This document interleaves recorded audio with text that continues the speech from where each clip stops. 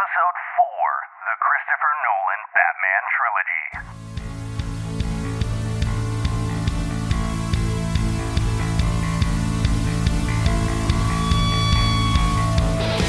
Welcome to Sequel Quest, the podcast that dares to imagine sequels to your favorite films and movie franchises. A journey into the realm of cinematic possibilities.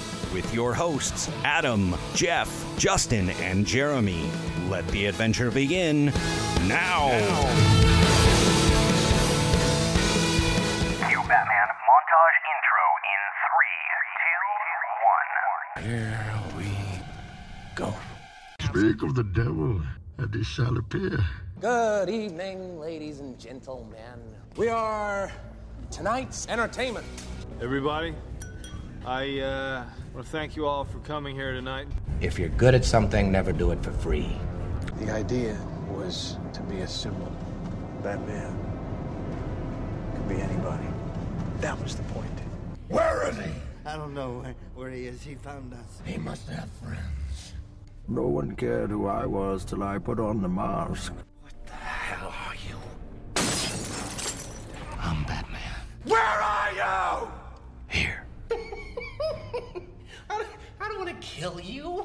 What would I do without you? Go back to ripping off mob dealers? No, you complete me. What gives you the right? What's the difference between you and me? I'm not wearing hockey pads. Let's not stand on ceremony here, Mr. Wayne. Ah, yes. I was wondering what would break first. Your spirit?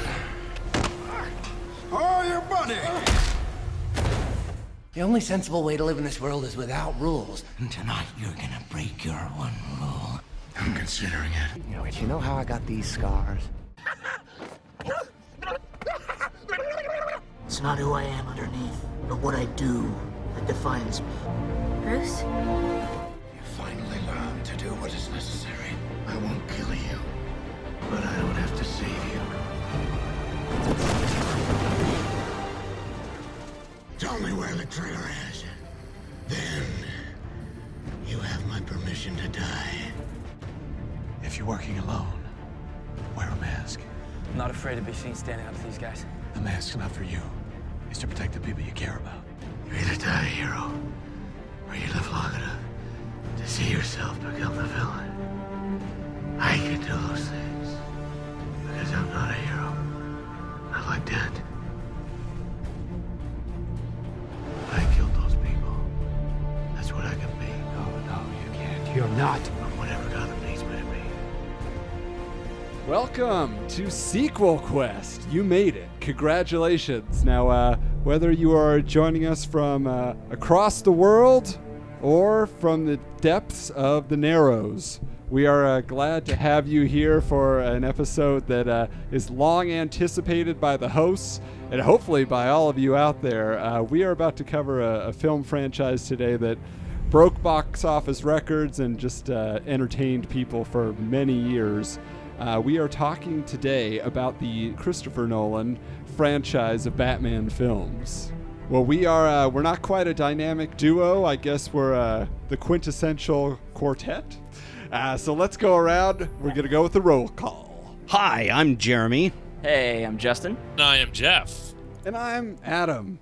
And again, we are excited to have you here today. We are just going to jump right into this because this is a hotly anticipated topic for all of us, and we all have a history to share. So why don't we just start out? Jeremy, tell us a little bit about your history with this franchise. History with the Nolan trilogy. The first two movies I really didn't watch until afterward. It was like 2009 when I actually got to see them. I was in Africa for 2 years and missed the whole Dark Knight phenomena that happened back here in the U.S. Wow. I'm sorry for you. I feel bad for you. Yeah, but I got to live through the Dark Knight Rises incident and everything else. Ah. Like, by then, I was working in media. I was working on a radio station, and I got to do some little cameos and attend the media premieres. So they rolled through with the Dark Knight Rises, and I was like, I gotta go get this. So I went and saw that about a week before the movie showed. Were there studio executives there? Could you spot anybody, any cast members? No. These were. Was Christian Bale there in costume? No. There was some other guy doing a horrible "I am Batman." So it was Christian Bale. Oh. It might have been, but I don't think he was wearing the eye black. But then, this was one of those movie premieres where they didn't allow the media to take in their phones. Like, they were ziplocking your phone into a bag and putting it their little safe they had there that was portable. And oh man, yeah, like it was under wraps, and they wouldn't allow you to talk about it at all. It was embargoed up until like the day before.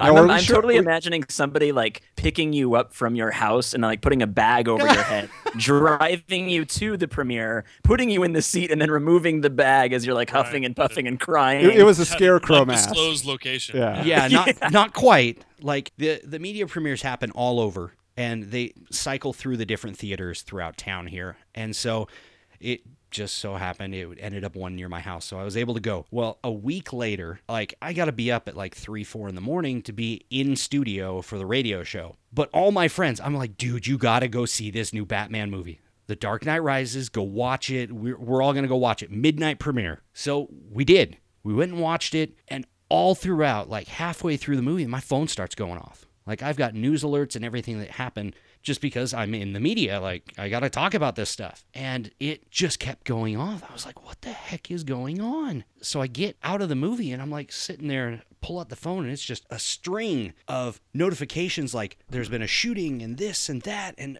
I was like, what just happened? And so we get back to the station. Like, I didn't even go home that night. I went straight to the radio station, and like, I didn't get to talk about the movie, like, because there was bigger news, like, right. And that's the sad thing that's going to overshadow this movie, the tragedy that's now attached to it permanently. You know, now a shadow has loomed over the podcast. No jokes can be made. I was going to say it's funny, and I feel kind of bad about this, but like I totally forgot that happened, and the fact you were talking about, I was like, what tragedy is he talking about? And then you went into it, and I was like, oh my God, that's right. That whole thing, that was awful. That was just awful. But we should probably talk about something else. Yeah, this is the Dark Knight trilogy. Like, this is Batman from beginning to the supposed end. And yeah, but you have to acknowledge it, and I think you brought it up, and it's good. And not only that, but I think thank you for bringing us down. It is one thing that is such a huge big deal. Like, it's a part of this whole thing, because not only do you have all of that, but you also have Heath Ledger. I mean, that's a huge big part of this thing that is definitely connected to it and intertwined, I think, with how it sinks into our culture. Speaking of which, Jeff, how have the films affected you? What was the impact of the Nolan franchise for you? Oh man, this is a tough one. I mean, I'm going to try and limit myself. I was telling everyone beforehand that I'm going to try and edit my own self, because I could go on for hours, as it sounds like Jeremy could as well. I think we all could, but because I've got lots to say about the superhero genre in general. But for me, I'm a huge, big admirer of those first two Tim Burton Batman films. I think I could go on and on about how amazing those two films were. So when these came out, I already came in a little on the skeptical side. I mean, I was with everybody else that after the Warner Brothers ruined the franchise with Joel Schumacher, we were kind of hoping for a resurrection, and that's exactly what Nolan brought. But for one, like, I'm a really big Christopher Nolan fan, but I have no idea why you would choose someone like Christopher Nolan, who's famous for doing, like Inception and Memento and things that are really mind benders. Why you look at a guy like that and you go, let's have him direct a superhero movie. Like, it just doesn't make any sense to me personally. And for me, like, I don't know, the fundamental thing that I think about this trilogy that always gets to me is that it seems like it's because I think, to be honest, because of Heath Ledger's performance in the second movie, it has made this entire trilogy incredibly overrated. Which I know is shocking to a lot of people, that this is a beloved trilogy. But for me, at least, I remember when Batman Begins came out, and it got a very lukewarm reception, as I recall. Like, people were like, oh, that was nice. You know, it's a different spin. Okay, that's interesting. And it came out right around kind of a similar time as with Superman Returns, which again kind of had that very lukewarm. That was maybe a little bit more negative because I think people were more anticipating Superman Returns. Yeah, that was bad. Yeah, and then Batman Begins wasn't like, people weren't going crazy in the streets, and then all of a sudden Dark Knight came out, and Heath Ledger was so transformational in that role that for me, I think he lifted up this entire franchise where people all of a sudden started thinking that Batman Begins was better than it was.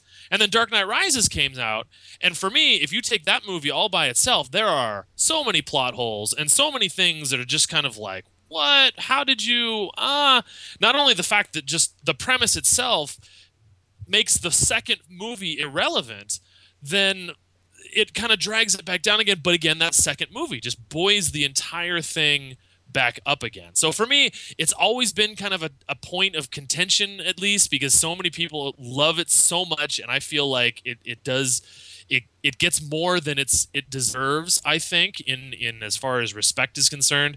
And my major one, which I got to throw out, is Christian Bale. Is that, I'm sorry, I think, one, if for no other reason, then come on, people, his Batman voice is ridiculous. Like, how are we taking this seriously? Like, he's talking like this the entire movie. We've made fun of it for so long, but nobody...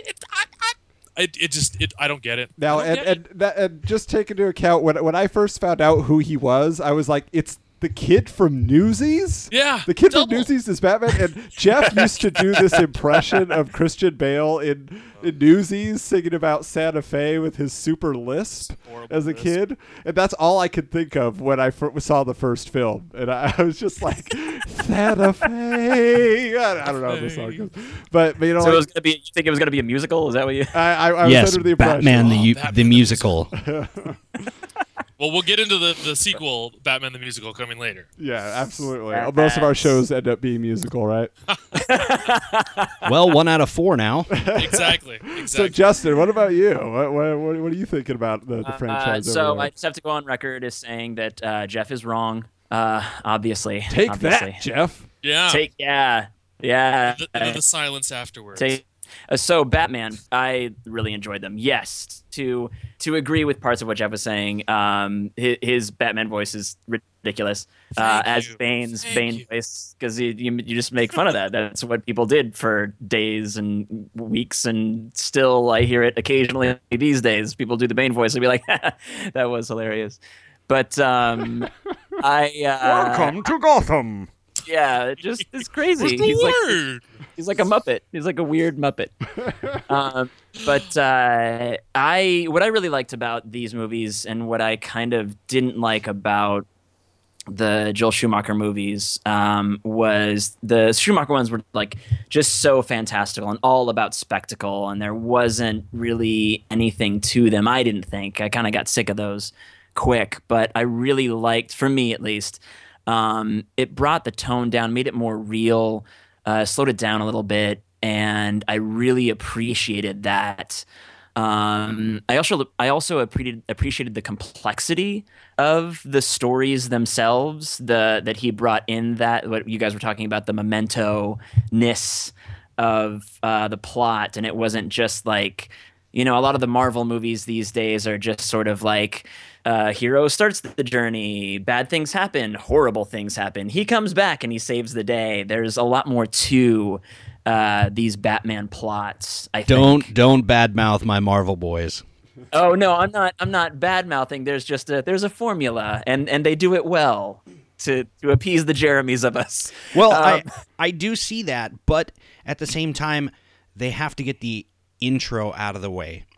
Right. And that's much like what we got in Batman Begins. Like, it was a formulaic introduction to the character, or reintroduction.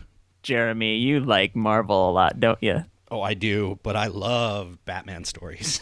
Yeah, but yeah, so I just really dug him. I had a great time. We brought up Heath Ledger, like, tragic that it seemed like, from what I understood, from what I read, that it was kind of this movie and maybe some others that kind of brought him to that place, or maybe not. Maybe it was just him as a person, things he was dealing with on a personal level. But like that performance was unbelievable. And me, I was thinking like nobody's gonna beat Jack Nicholson. That guy was amazing, so cool to watch, and I was blown away. So I think I saw all of them in IMAX. Was there an IMAX when the first one came out? I don't know about the first one. No? I don't think they were doing it back then as much. IMAX was a pretty rare occasion. Well, I remember I think I just saw maybe the last one. Yeah, they might have shown it like around here. They might have shown it on an IMAX screen, but they didn't shoot it like it wasn't the true IMAX experience. I think it was just IMAX with the big sound and everything like that.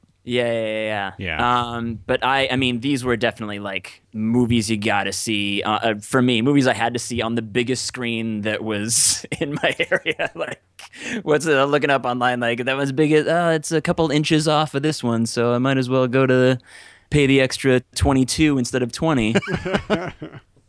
I had a great time with these movies. I really got into them and I was lost in it, except for, every once in a while just kind of giggling at their voices. And I mean, just to set the story straight, I didn't get into too much on the positive side. I liked them from the fact that it brought it to a grounded standpoint. Yeah. Like, the previous Batman incarnations were over the top and campy. Yeah. Had their moments. We enjoyed them, obviously. But at the same time, this was Batman if it were to actually happen today. And I mean, there are so many billionaires in the world today, and nobody has become Batman. Like, they're failing at this. I'm waiting. That we know of. Somebody get a Kickstarter campaign going. Let's get. Yes, I need $1 billion. Costumes. I need $1 billion and a company to become Batman.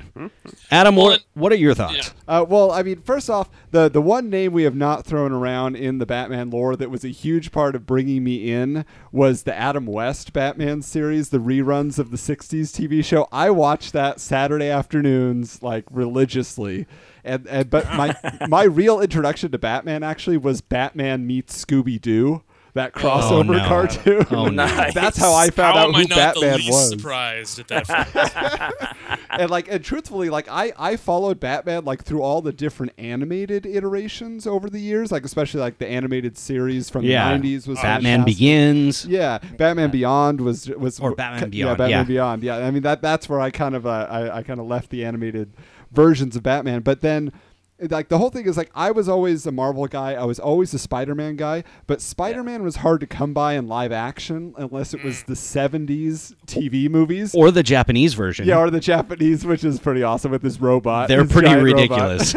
but you just didn't see him. But Batman, he owned like the Hollywood superhero deal. Like Superman had his day in the late 70s, early 80s, and then Batman just like was killing it over and over again. And then so when the Nolan movies came out, like I was just like, wow. I mean, it just felt like there had been a drought of decent superhero movies. And I was living in Utah at the time, and I was like a month into my brief 2 months of going to a 4-year university before I dropped out. I was going to movies instead of going to class. And so that summer in 2005, I remember seeing Fantastic Four and Batman Begins. And which one do you think I enjoyed more? Fantastic. No, sorry. Wrong. So, but Jessica Alba? Nope, she couldn't even save it. But like for me, like just from the opening of Batman Begins, what you guys are talking about, that grounded reality. But for me, I just loved him being in that Chinese prison, and this guy who looked like an evil version of a friend of ours from high school named Yang Zhang comes up to him. "You are in hell, little man, and I am the devil." You're not the devil. Your practice. Like I love like how like overly dramatic it was, but it was just so cool in that moment. And like that's really where they grabbed me. That and like the end where he says, I'm not going to kill you, but I don't have to save you. And then flies out the back of the train. Like to me, like those movies just like cemented, okay, this was awesome. Like I enjoyed this whole experience. And then, of course you get into, we've talked about it over again, that Heath Ledger, there wasn't a second of screen time that he wasted as the Joker. Like it was just such a fantastic performance that I got excited. And then, I'm not going to lie, I was really bored with Dark Knight Rises. Like I literally was looking at my watch during that movie. I was like, has it seriously been 2.5 hours still? And we're going like, and my biggest gripe with that film actually is I wish they would have killed Matthew Modine's cop character or just not had him at all. Like they did kill him. I mean, they killed him, but you didn't care. Like I wish he just would have been a death at the beginning, very quickly, get him out of the way. Cause we were supposed to feel something for him. Like he had some redemption. And we didn't even see him die. No, he's just a dead body in the street. Like it was just, I don't know why he was in there. And that just always upset me.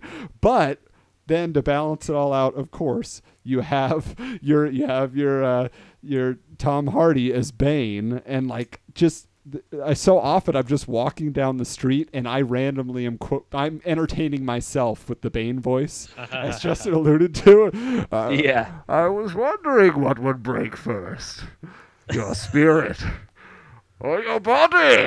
Like I just, like it's just so fun. I love really that you well put done, in the Adam. pause Really as you're talking. Yes, to yourself. the dramatic pause. That is correct. That was the moment Actually, he Adam, breaks can his you just back. do the rest of the podcast in that voice? Exactly. Absolutely, Justin. No, but like the bottom line is for me with the Batman movies is I'm the comic book fan. Like just for me, like comics were always where it was at. I was reading the source material in the 90s. I was always a bigger Robin guy than I was. Like I was so excited when Chris O'Donnell showed up in Batman Forever. I was like, it's Robin and he's wearing the new costume. I don't believe it. And then of course they didn't bring him back for the Nolan films. But either way, like I love the comics, and Nolan never, like, he took a little bit of inspiration, but he didn't adapt anything directly. But I still think he got the essence of Batman right in all of his films. Yeah. And from that perspective, it was just it was exciting to see. Well, along those lines, and that's kind of that was one of my beefs, because I'm like you, Adam, where I'm a purist, and I feel like what made something popular should be what we put on screen. And so, like, why you would make a Wolverine movie where he never puts on his iconic costume, I have no idea. Still waiting. But there's one movie left. Lord. The thing that puzzles me about Nolan's choice, because like you guys said, and it's what I heard a lot, that what a lot of people liked about it was this whole like reality thing. It was let's pretend Batman is a real person, and how would he really do this? Well, he would have a military outfit, and he would have a converted tank that we turn into a Batmobile, and blah blah blah.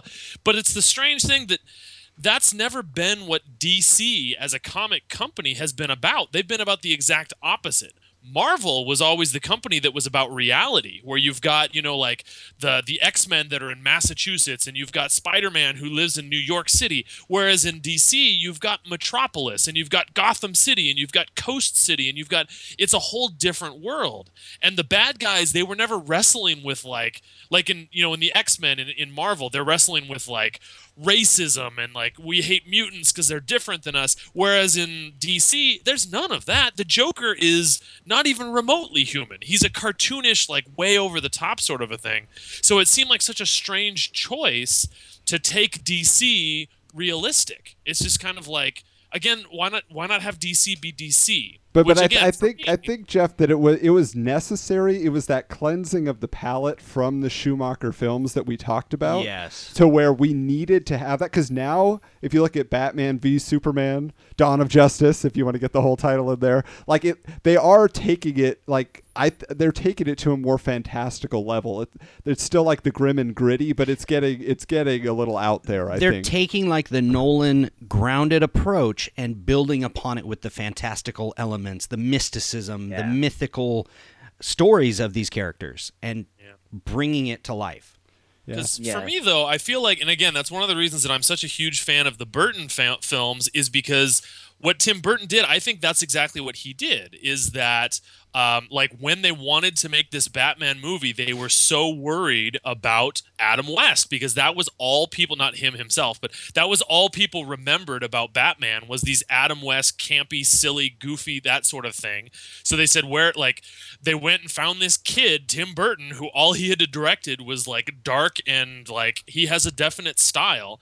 And they said, let's give him, although to be perfectly fair and honest, that's kind of like giving Christopher Nolan the keys to the car, because like nothing in Christopher Nolan's profile says superhero, but nothing in Tim Burton's profile said superhero. And then he churns out this, which completely completely redefined who Batman was. Even the comic books got changed after he completely shifted everything. Right. So for me, I think that was a lot of the public latched onto this version for some reason. And of course, DC's going to react that way because they're a business. They're trying to attract sales of comic books. So if you twist things a little bit or bring them closer to what people are wanting, hopefully they will branch out and join. Speaking of which, though, as you're talking about that, I like they're trying to sell so much more than comic books, and that was the one thing that I noticed with the Nolan films was so different from the '89 Batman release. Like when Burton's first Batman film came out,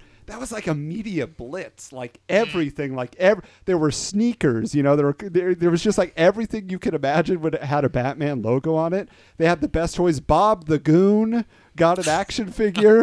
You know what I'm saying? Like they did everything they could. And then when the Nolan films came out, like there were a couple action figures at Toys R Us, but it felt like there was like nothing. Like they really were not trying. That like, this is not for kids. We're literally not going the kid route.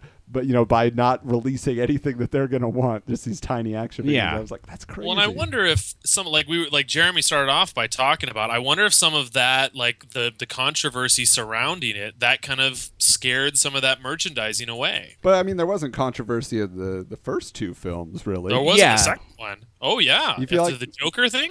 There was a lot. There was maybe even more with The Dark Knight than there was with Dark Knight Rises. True. With the way Heath passed, right. It was all encompassed in, do we play off of this? Do we try to make money off this? Like, it's a moral conundrum. It different. I always just thought people were like, oh, it's tragic that he was gone, but I never felt like there was like this dark cloud looming over the film. Maybe I just missed that. But to me, I was like, oh, his last great performance, awesome. Yeah, but he got like the posthumous right, his family Oscar, accepted the Oscar. And but not only that, but there were shootings that they said were inspired by the Joker. There was several shootings on the opening weekend of Dark Knight. Like it was a cloud. Huh. It didn't receive as much publicity as, well, granted, that's 4 years, more years of media coverage, 4 more years of 24/7 news outlets on the internet. So I can see where it didn't get as much traction. And sadly, that's where a lot of those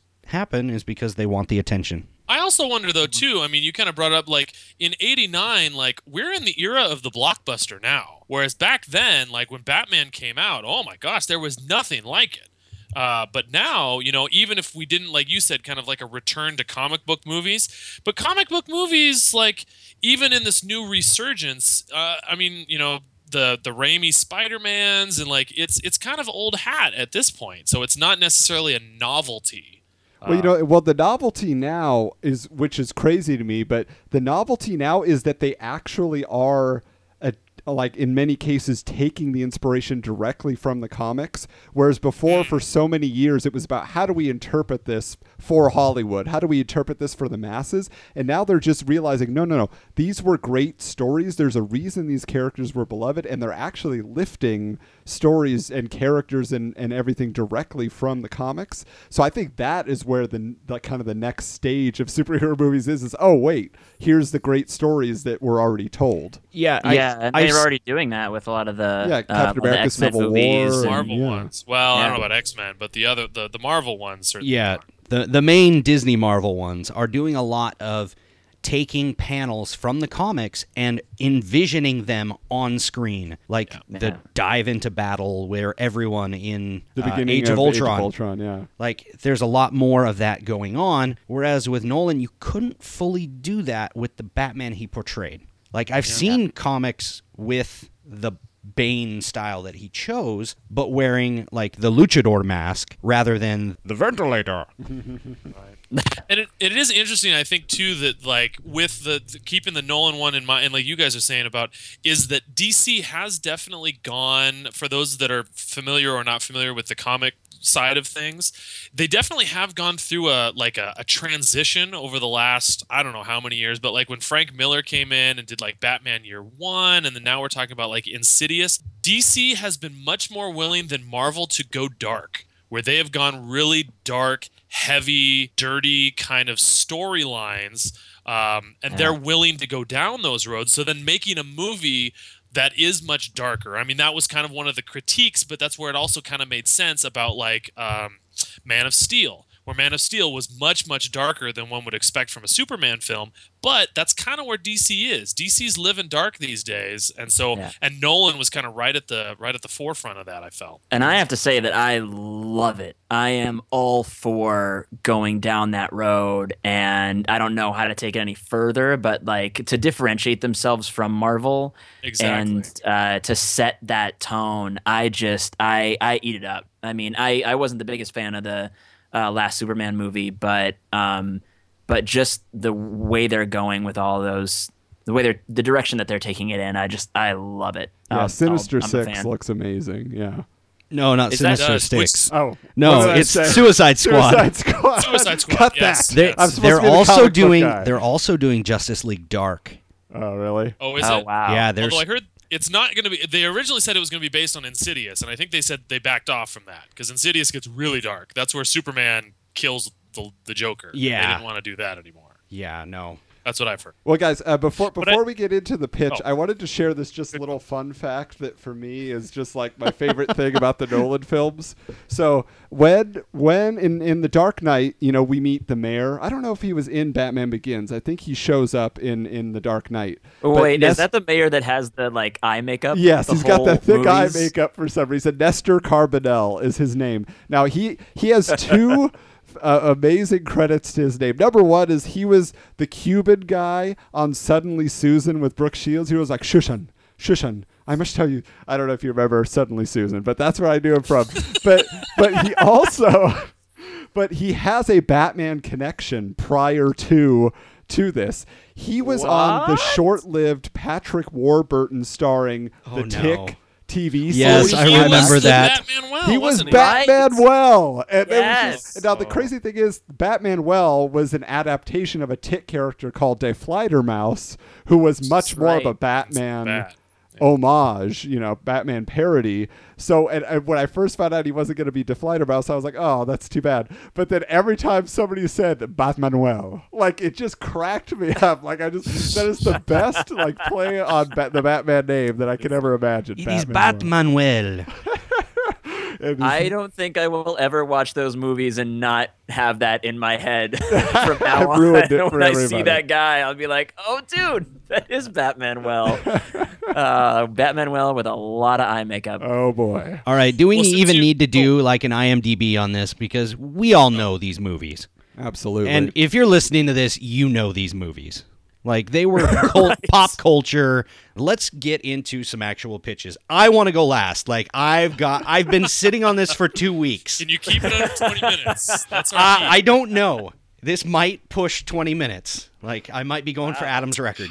Yeah, I mean this is exciting stuff for Jeremy. So does anybody want to volunteer to go first, or should I just jump in? I'm happy to do it. I'll take the reins. Go for it. All right. So first I have a question. At the end of the third movie, is he supposed to be Robin or Nightwing?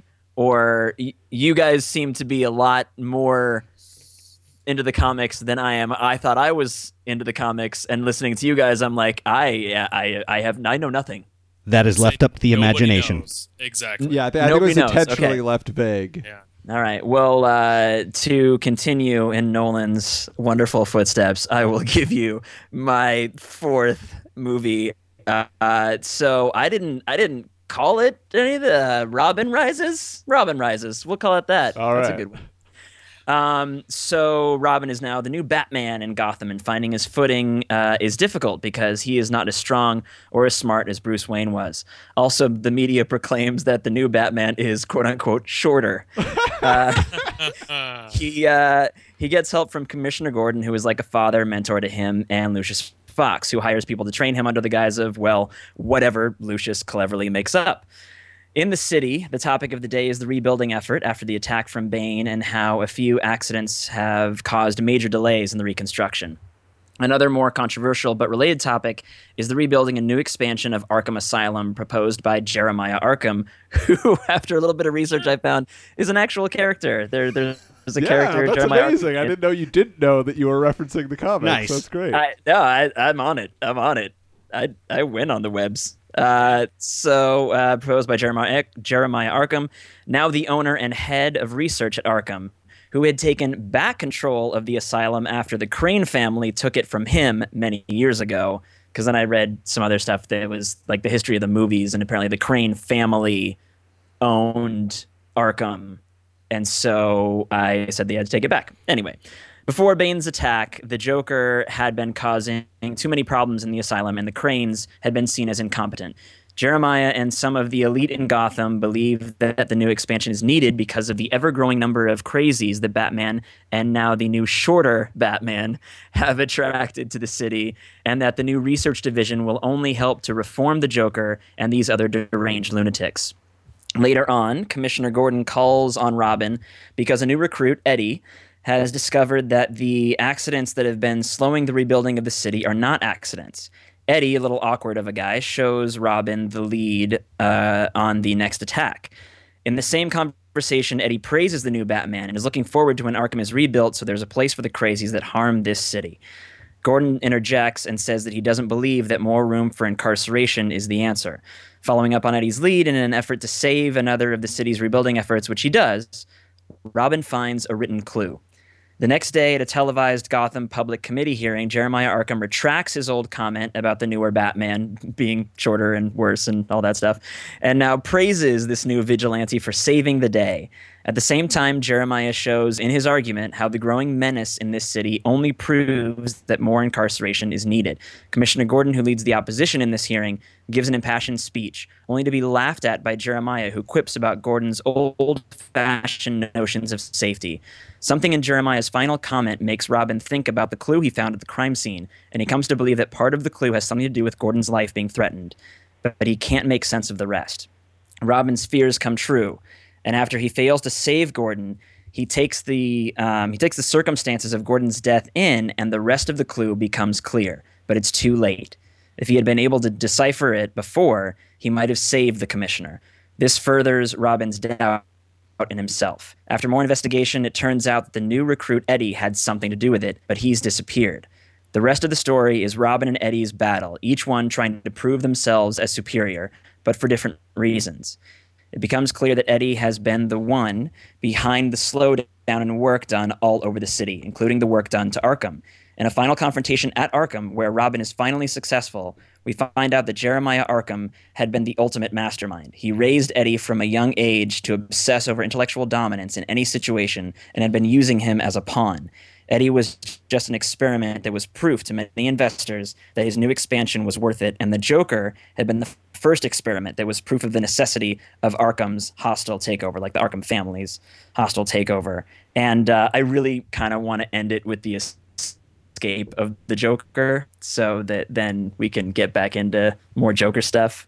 But that's it. So it's almost like a political thriller of sorts. Like there's all sorts of like factions in the city that are trying to try to get certain movements passed. And that's interesting. Yeah, and I think that's what I liked about the other movies was they incorporated a lot of the themes of the day, and that's something I was thinking when I was writing this was like. The whole last movie, and though it didn't really, I don't think, won a lot of people over, but the idea of, the disparity in rich and poor, and that being like a big issue of that day was brought into the theme of the movie. I wanted to bring something in, and something that I hear a lot about and read a lot about is sort of incarceration and jailing more and more people. So that kind of took over. And also just the theme of like Robin having to fill, like a new person having to fill someone's shoes, no matter if that's a superhero or a cop or whatever job you have. Like that's a big thing. And that would be kind of his first hurdle, would be living up to Batman. Okay, and then just one question I have, because, again, maybe you used a name and not knowing that you were referencing the comics possibly, but was Eddie, is he Edward Nygma? Is he the Riddler? Yeah, oh yeah. Okay, I just wanted to make sure that was never revealed, okay. So I was like, yeah. It sounded that way. But the thing is, I feel like in true Nolan fashion, like he doesn't need to be the Riddler. You know what I mean? True. Like, not a lot of the bad guys, except for the Joker, maybe, were called the Joker or the Riddler. So, like, there will be riddles, there will be clues throughout the movie that Robin will have to go with or solve or half solve or whatever. And it will be the Riddler, but not. He doesn't need to wear green. He doesn't need to be named the Riddler. Okay. Jeff, And then, do you want well, so now is Robin calling himself Batman then, or is he calling himself Robin? He's not calling himself anything. People are calling him the new Batman or the shorter Batman or whatever. How is he dressed though? Is he dressed like Batman? I think he pretty much dressed like. I see him more like the thing that Jeremy posted, just like a kind of Batman looking thing. I don't think he needs to wear red like Robin or a yellow cape or anything like that. I think he'd basically just. It seems like at the end of the last movie, he walks into something that Batman set up for him. So I imagine it's gonna be in the same vein, same color scheme, same stuff. Yeah. Okay, mine I went with. It was funny though too, where it was like, especially after the last two movies, it would kind of seem like we call it the Dark Knight trilogy, but the first one's not called Dark Knight, so that kind of makes it tough. But I went with Dark Knight anyway, so I called this one Dark Knight Legacy, and mine was opening up with Arkham. So Arkham, again, I like this Arkham idea, but I'm starting with Arkham already existing. And I kind of visualize the opening shot during the credits or something like that, like going down, like panning down the aisle or something like that to introduce Arkham Asylum. So it would go past like the various people, Poison Ivy and the Joker, and like people that they would see, just this really quick cameo of these villains, so that they would know, oh, that's where all these villains are, and throw in like some really odd ones, like like the Mad Hatter or the whatever, and so the fans could go crazy. But this is all just like kind of during the opening credits, and so it just kind of pans down through all of these people doing whatever the heck they do in their cells. Down to the end where a door opens and there's a parole hearing going on, and the parole hearing is going on, and ultimately, and I don't know, would it be easier to just do that silently? Doesn't really matter. Whatever. I'm not going to actually direct it, but so the parole hearing's going on, and we don't really get to see who's on parole or who's in the hearing until we pan down to the profile or whatever it is that gets stamped as parole approved, and we see that the parole that got approved was Edward Nygma. So Edward Nygma, then we follow him for a while. He goes out there. He immediately gets to work in taking over the entire city. So I kind of see this as going through like obviously like electronics or computers or whatever. So basically he takes over the entire city kind of piece by piece, and we start seeing like traffic lights stop operating, police are getting like calls to go into the wrong places, it's chaos, and we see that Nygma is taking his role as the Riddler, taking over the city. So then we go to see Bruce Wayne, who's still living in France, with Selina Kyle.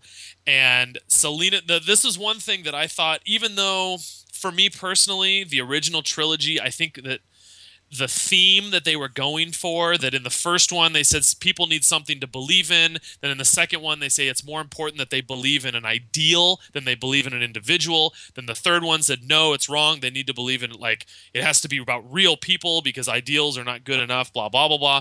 So for this one I feel like this is where it's like no, what it really is, it's a combination of those last two things. So the theme of the movie is going to be that they need a individual to believe in. So it's kind of like building off of the third movie, where it's kind of like this idea of we're rising behind the Batman, but then it's this idea that no, the reason the Batman needs to exist is that people need not only an image to believe in, but they need an actual person doing it.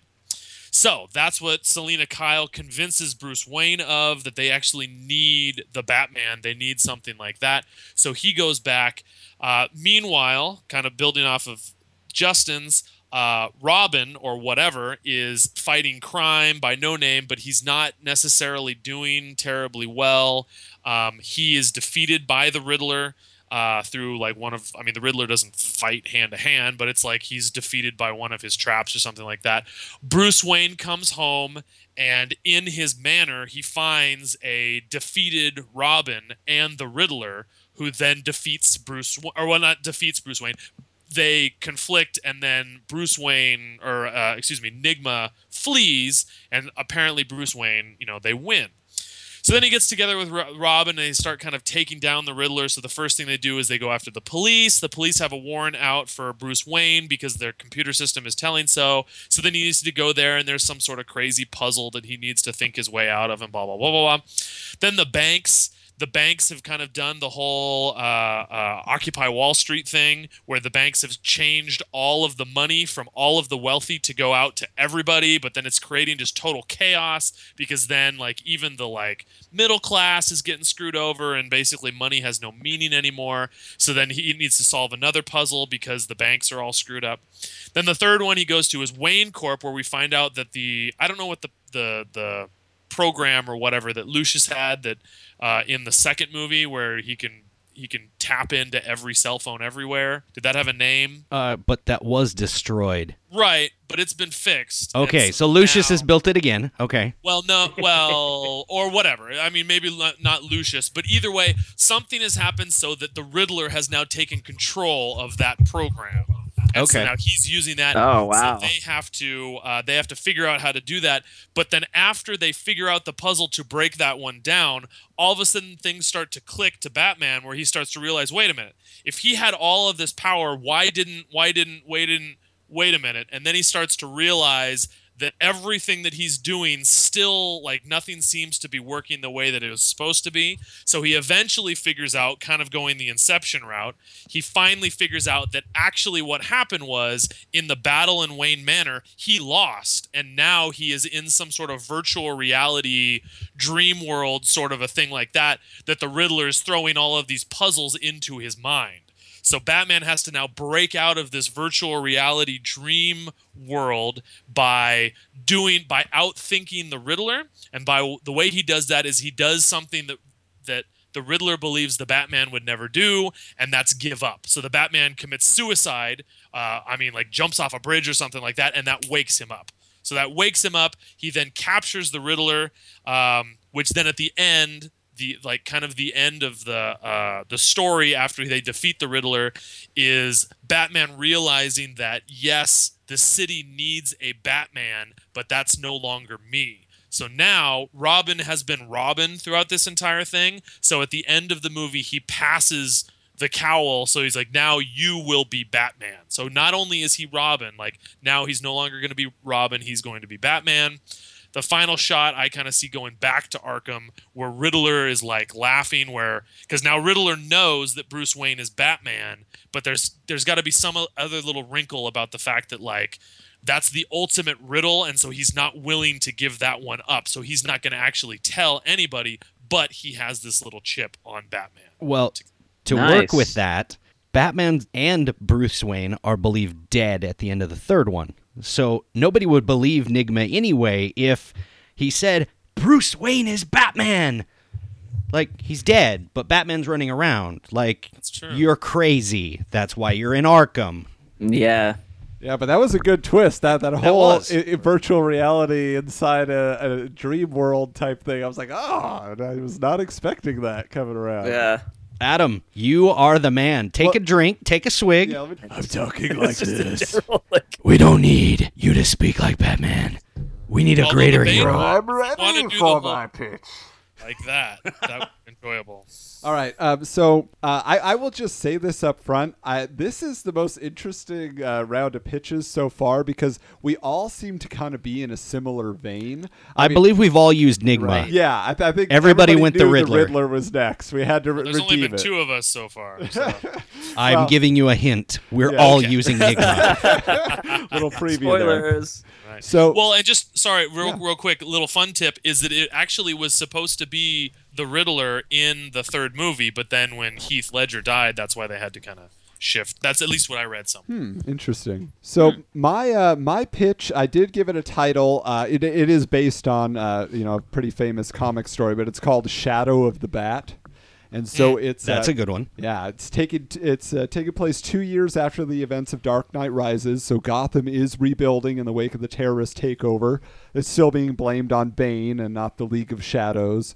The people are getting back on their feet, and so are the varying factions that are looking to control the world of crime, in the wake of Gotham's attempted destruction, which has led the now Captain John Blake to be stretched thin, both in his role on the Gotham police force and in his nighttime activities as the inheritor of the Batman legacy. So Blake has been working alone, and he's had to make do with Wayne's old tech, which is now kind of slowly wearing out and wearing down. And the biggest bad of late is an up-and-comer in the world of crime, a guy named Freeze, who is a ruthless killer. Who he's known for pouring liquid nitrogen on the limbs of his captured hostages and then breaking off appendages until his demands are met. So he's just like this sadistic guy. And so Freeze is the face of crime right now, but he's actually the front for the true mastermind, who's known as the Riddler, due to a single question mark that's located on the forehead of his faceless lycra mask, which is this really creepy kind of like, I think they call it like Zentai suits or something like, Okay. And then, so it's like, but it's the only way he's ever seen is kind of in this full body outfit. Kind of like Anonymous.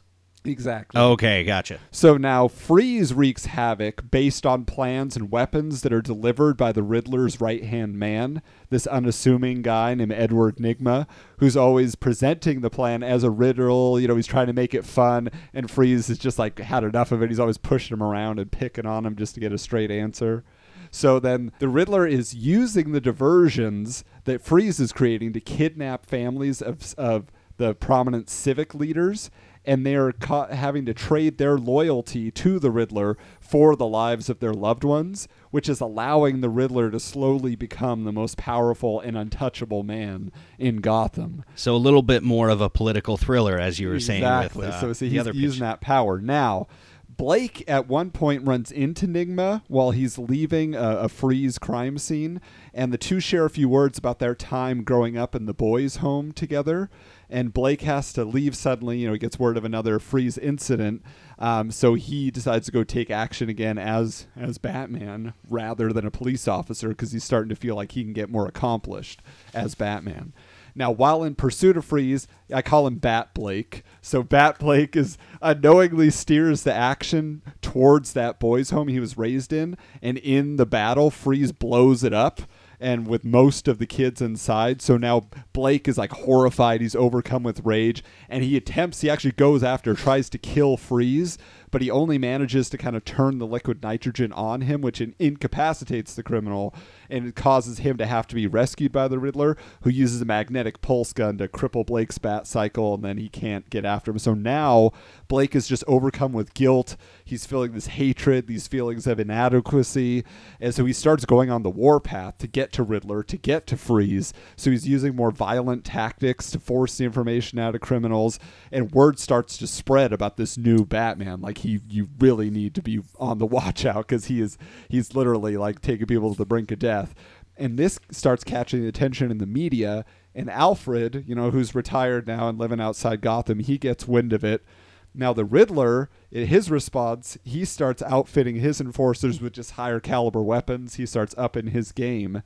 And so Blake now goes to Lucius Fox and to help him design deadlier armor, get, more violent tech, only to find that James Gordon, who was disgraced when Bane read that letter that he knew all about Harvey Dent, he couldn't really find a job anywhere. So now he's basically playing security guard at Wayne Industries. His wife left him. It's just not a good time for Jim Gordon. He's a rent-a-cop now. Yeah, basically. But he and Fox are talking to Blake, and they're trying to talk him out of it. They're like, look, you're going down a dangerous path, and you need to watch yourself. But he just doesn't care. He's just so defiant and focused on his mission. So at this point, those two, former confidants of Bruce Wayne, they reach out to Alfred, who says, I'm already on my way. So what happens is Alfred is heading out to go find Bruce Wayne, but in the meantime, Blake finds this arms dealer in the Narrows, who is a guy named Synth, who's willing to basically put together this police armor. He thinks he's creating police armor, and he's saying, I'll do it if you give me free reign. I'm untouchable. Police don't worry about me. And Blake, makes that agreement with him as if he has that power, gets the tech, and now he shoots these bat-shaped razors and these crippling like bolas and all these different things, which again, he's just getting closer and closer to Enigma. So now the Riddler, or I should say the Riddler, and he's getting worried. Now, Alfred does go to Europe, and he finds Bruce Wayne living with Selina Kyle. They now have a daughter, and Alfred is trying to convince Bruce to return to Gotham just to talk some sense into Blake, basically saying, they passed a legacy to a man who did not have the same upbringing that Bruce Wayne had. He left him with no support system and no way to pick himself up when he fell, and now he's sinking deeper. And now Bruce is just angry at the hypocrisy of it all. He's talking to Alfred. He's like, you spent so long trying to convince me to give it up and live a real life, and now you're trying to get me back as Batman. And Alfred's telling him it's not Batman that Gotham needs, it's Bruce Wayne.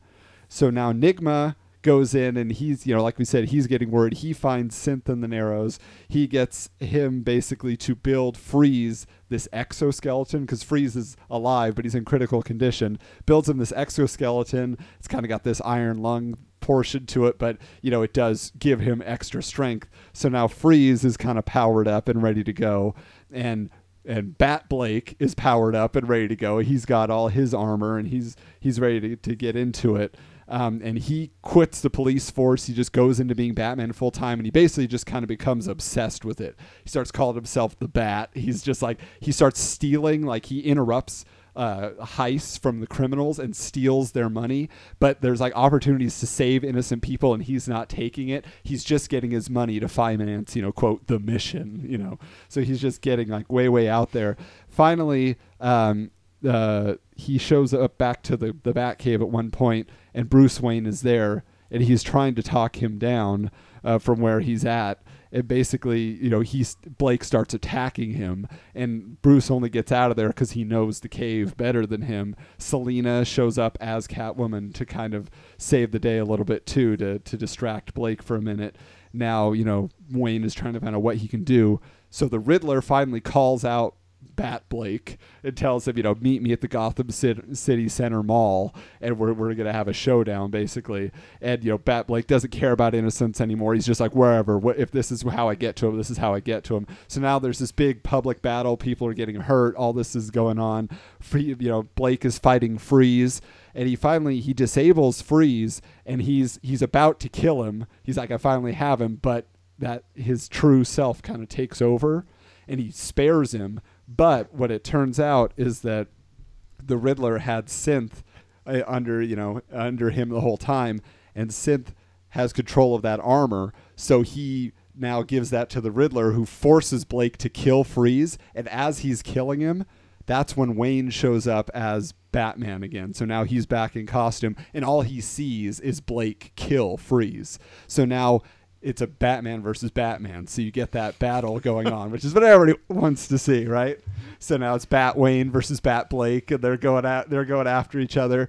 And finally, they, Selina gets in the mix. She gets hurt, and everything's going on here. And ultimately, Blake is kind of got Wayne down. He attacks Enigma, or the Riddler, who is mortally wounded, and then when he removes the mask, he finds out he's Edward Nygma, his friend from the boys' home, which again just kind of shocks him back to reality. And Riddler dies, and Blake tries to give the mantle back to Wayne, and he says, no, like this is your legacy. This is your time to pick yourself back up and do the good for Gotham that you can. I have my own role to play. So then basically the end of the movie is Wayne kind of returning to Gotham as its benefactor. He starts by rebuilding the boys' home, and then basically, Blake rejoins the police force, so you kind of see he's on the side of justice again, and that's kind of like everybody's back on their path where they belong. Okay, so first off, Bruce Wayne comes back from the dead. Blake has rejoined the police force, not only once, but twice by the end of it. Okay. Right. And there would be an explanation as to why he's back, because basically, you know, the police force, so many were killed in the riot. So he would have come back because he realized somebody has to be there to do something to get the police force or he back in realized he place. needed a day job. Yeah. Okay. Yeah, and the other element I didn't mention is it's an excuse. That too. By the end of it is that Jim Gordon's redemption, I forgot to mention, was that he becomes Blake's confidant. So now Blake is not alone in his mission. You know? Okay. I'm seeing very similar ties. I'm seeing ways I can pull all three of your stories in and fit them with mine. Like, this is because the gaps I left are filled in by your stories. Wow. Because Well, I'm maybe like, the gaps that you left will fill in my story. maybe. Just to talk about Adam's real quick, Adam, again, yours delight me every time. The downfall of Bat Blake and the eventual fight between the two of them, like, nice, well done. Yeah, like like that. I would. that was the moment, and truthfully, like comic fans will recognize this. I mean, the last movie talked about Bane and all of that. In the comics, there was a whole story called Nightfall that was all about, you know, Batman got his back broken. This guy Azrael takes over. I was gonna say Azrael, and that's really what it was But based he's too around. It was creepy, taking that though. inspiration to have, but I didn't think they would do the whole Azrael story. but just put his story with a new character. Exactly. Right. And that spin on Freeze, that's a great idea. I like that one a lot. Yeah, that Yeah. was really cool. That you Now- didn't make it the cartoon Freeze. You made it like a dude who uses this chemical and freezes people and breaks it at like great. Yeah, that's pretty heavy. I felt like we had to take it back from everybody chill. Oh, poor Arm. Oh God. Well, because it is, and I mean, because that was, what was it? The cartoon show, you know, they won an Emmy for that. Yeah. Like, Mr. Freeze's story is awesome, which sadly, Joel. Well, I don't blame Joel Schumacher. I blame Warner Brothers. But then one thing now I don't recall from Dark Knight Rises, Bruce Wayne is supposedly dead. I know Batman's supposedly dead. Well, they do have the Bruce Wayne grave out front, and that's where Alfred is ugly crying in front of at the end before he meets them in Florence. See, because that seems Right. like, I mean, Bruce Wayne's kind of a big deal. Like, I would assume he's a pretty big deal worldwide. So you wouldn't think he'd just be like, I'm just going to sit in a cafe now that everyone in the world thinks I'm dead. I mean, if they really wanted to get into it, and they probably would do like a comic supplement, a comic book, they wouldn't do it in the movie. But I would say that Bruce Wayne could easily just say, look, the city was under attack and Right. I got out of there. Like, I was just True. trying to be safe. And you Right. thought There I wasn't was some dead. big but- scene where he got shot and everyone's like, oh my gosh, he'll never survive. Or Yeah. it was just, they assumed, okay. Well, and kind of the Dark Knight Returns comic and the movies, great, Frank Miller. Bruce dies at the end, and that's kind of the twist I kind of took with it, and I can see that playing as an angle for you.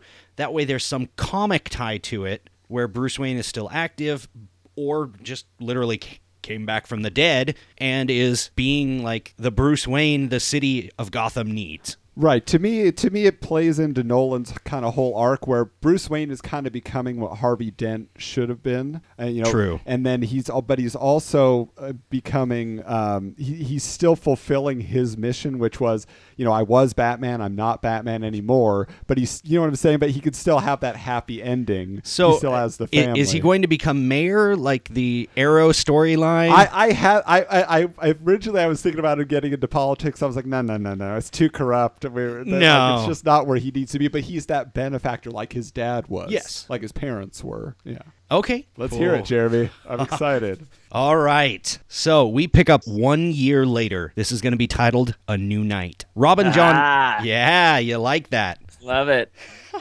Robin John Blake, taking up the mantle as Batman, is struggling to adjust. He's seeking help, but not in the right places, as he's failing almost as much as he succeeds. Because realize he wasn't ever trained. Like, he was trained as a cop, and that running around as Batman isn't a good scenario. Well, at the same time, he's being stalked and studied by a couple deranged guys that are working at Arkham, Professor Milo and the psychiatrist Dr. Hugo Strange. Nice.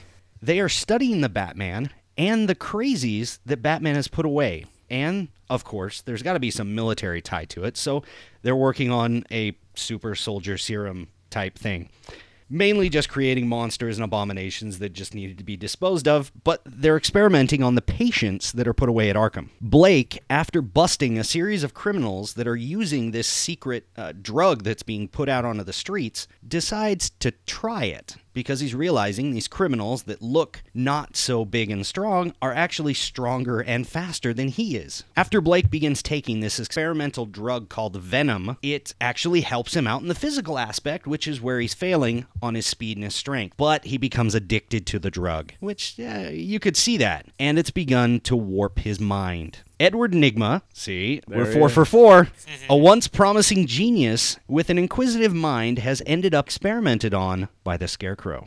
And he's now free because of the jailbreak last year. He ran and hid and holed up somewhere, but he's now filled the power vacuum left by Bane and the Joker in Gotham. Nygma isn't happy that Professor Milo is weaseling in on his game and producing this Venom drug. So, of course, Nygma begins to put out riddles for this new Batman to follow to take down the competitor. The warped Batman is now failing at following the clues and is making headlines, much like Adam said, not in a good way. And the news has reached worldwide because we're in a 24/7 news cycle, so of course Bruce and Alfred have found this out. Bruce makes a return in the third act, bringing Alfred with him to watch over Blake and begin detoxing and rehabbing Blake. While Blake is coming off his addiction, Bruce takes up the cowl to stop Professor Milo to pick up and salvage the image of Batman that he'd left. Well, Doctor Strange, working from the shadows, has realized the Batman has returned. And he's studying and has found out how the Batman functions. He sends out some deranged arsonist, Firefly, to aid Professor Milo, and Bruce salvages the image of Batman in the eyes of the city by taking down Milo, stopping the spreading of Venom, and taking down Firefly. Closing scene is Professor Milo being sent off to Arkham, Bruce training Blake in the Batcave, he needs it, a flash to the Nightwing suit, unveiled, because Batman's like, here's your training suit. Like, really? He's like, there's no more Batman for you, not until you're ready. Then we have an image of Nygma standing over a map laughing crazily, and a final scene of Dr. Hugo Strange standing before a large crowd, all wearing owl masks. Sweet. Presenting his research to the Parliament. And we would cut to black, roll credits. Boom, we've just started the new trilogy of the Court of Owls. All right, so Jeremy is pulling a lot from the comic books of this. Which is I am digging deep, and I've been just soaking up all of Batman that I could and just squeezing out the best part. Casting-wise, I got to talk about this because this really sets up everything that goes on with this. So Doctor Strange, Dr. Hugo Strange, not to be confused with the mystical Doctor Strange in Marvel, crazy scientist, goofy glasses, and an Amish beard, okay? I want Bryan Cranston as Doctor Strange. Oh, wow. Cool. You'll see why later, because Strange, he may be a psychiatrist, but he's versed in hand-to-hand combat, and his whole goal is to become Batman. That's why he studies Batman, is he wants to do it. So it'll come in later. Also, I want Daniel Radcliffe as Nygma. Oh, wow. Okay. Yeah. Let him redefine himself. Yeah. Yes. Because did you see Horns? Missed It's rated it. R. I saw parts of it, and I was like, wait, that's Radcliffe? But I can see him being kind of the two-faced guy that you're saying with using the, like, anonymous mask when he's in front of the camera, and then being the blundering kind of Edward Nygma outside. I see Right. Radcliffe being able to pull that off. I don't see him wearing green spandex with question marks all over. I'm taking more of the Arkham Games version of him. The green bowler, like a darker green, the vest, striped shirts, like a tone down, but there's still the green. It's the green element. We all know he can pull off glasses if he needs it. Maybe a little tape on the middle just to kind of give a callback to, oh, I was Harry Potter. One of the question marks is a lightning It's got to be a Harry Potter tie-in. Come on. All right, so movie 2. 1 year later, Batman has been training Blake. Blake has recovered completely from the addiction, and he's taken great strides with the training. Bruce is almost ready to give him back the cowl and be done. Like, back off. We trained him hard. We're good. We're gone. Bruce and Selina, they're not permanent residents of Gotham. Like, they're here for a week or two and then gone. Like, they're still living in the shadows. Nobody knows they're around kind of thing. Well, Blake, He's turned from doing the pummeling of bad guys, as I could see that being part of the warping of his mind is beating them to a pulp and nearly to death, as Adam said. And he's doing more of the detective side, sleuthing around for the cops and picking up on these riddles that Nygma's leaving around. During the daylight, Blake has been intrigued by and is dating a newcomer to Gotham. Like, you can't have a Batman story without a lady figure. Like, really? Well, this one, she's new to Gotham. She doesn't have the same last name as everybody knows, but Barbara has entered the picture. Just for the fanboys to know. Right. Yeah. That will be paid off. And for the non-fanboys, just stay tuned. All right, so Gotham is at the height of rebuilding. Wayne Industries, having recovered from the Wall Street fallout, is taking the lead in the rebuilding. But a series of strange murders amongst the elites of the city lead Blake on a dangerous path, uncovering evidence of an anciently rumored society that supposedly shaped Gotham over the centuries. He brings up his suspicions to Bruce when Bruce was in town next, and Bruce shuts him down, saying there's nothing to that old poem or nursery rhyme, as he investigated it fully when he was younger. And this would fall in those 8 years post-Joker that he investigated this. And he learned that some things that may have been linked to his parents' murder being much deeper than just a Joe Chill dude. Well, Doctor Strange, still working at Arkham, as the psych doctor, has deduced the real Batman had returned last year, and it is Bruce Wayne, in fact, but is yet absent again. Doctor Strange befriends Scarecrow in Arkham and smuggles him out. They combine forces to create an even more powerful hallucinogen, fear gas. Strange, realizing his best path to get a hold of Batman is to take down Nightwing. He sends out his monster men to do the deed. Blake and Barbara are out at dinner when the attack comes. Blake survives the encounter, but Barbara, on the other hand, is shot and paralyzed by a monster in a Joker mask. Blake is doused with the new fear gas. It takes him through a nightmare sequence of his worst fear, failure. Failure to protect Barbara. Blake recovers and decides to ignore Bruce in the third act twist, and his investigation and research gets him attacked.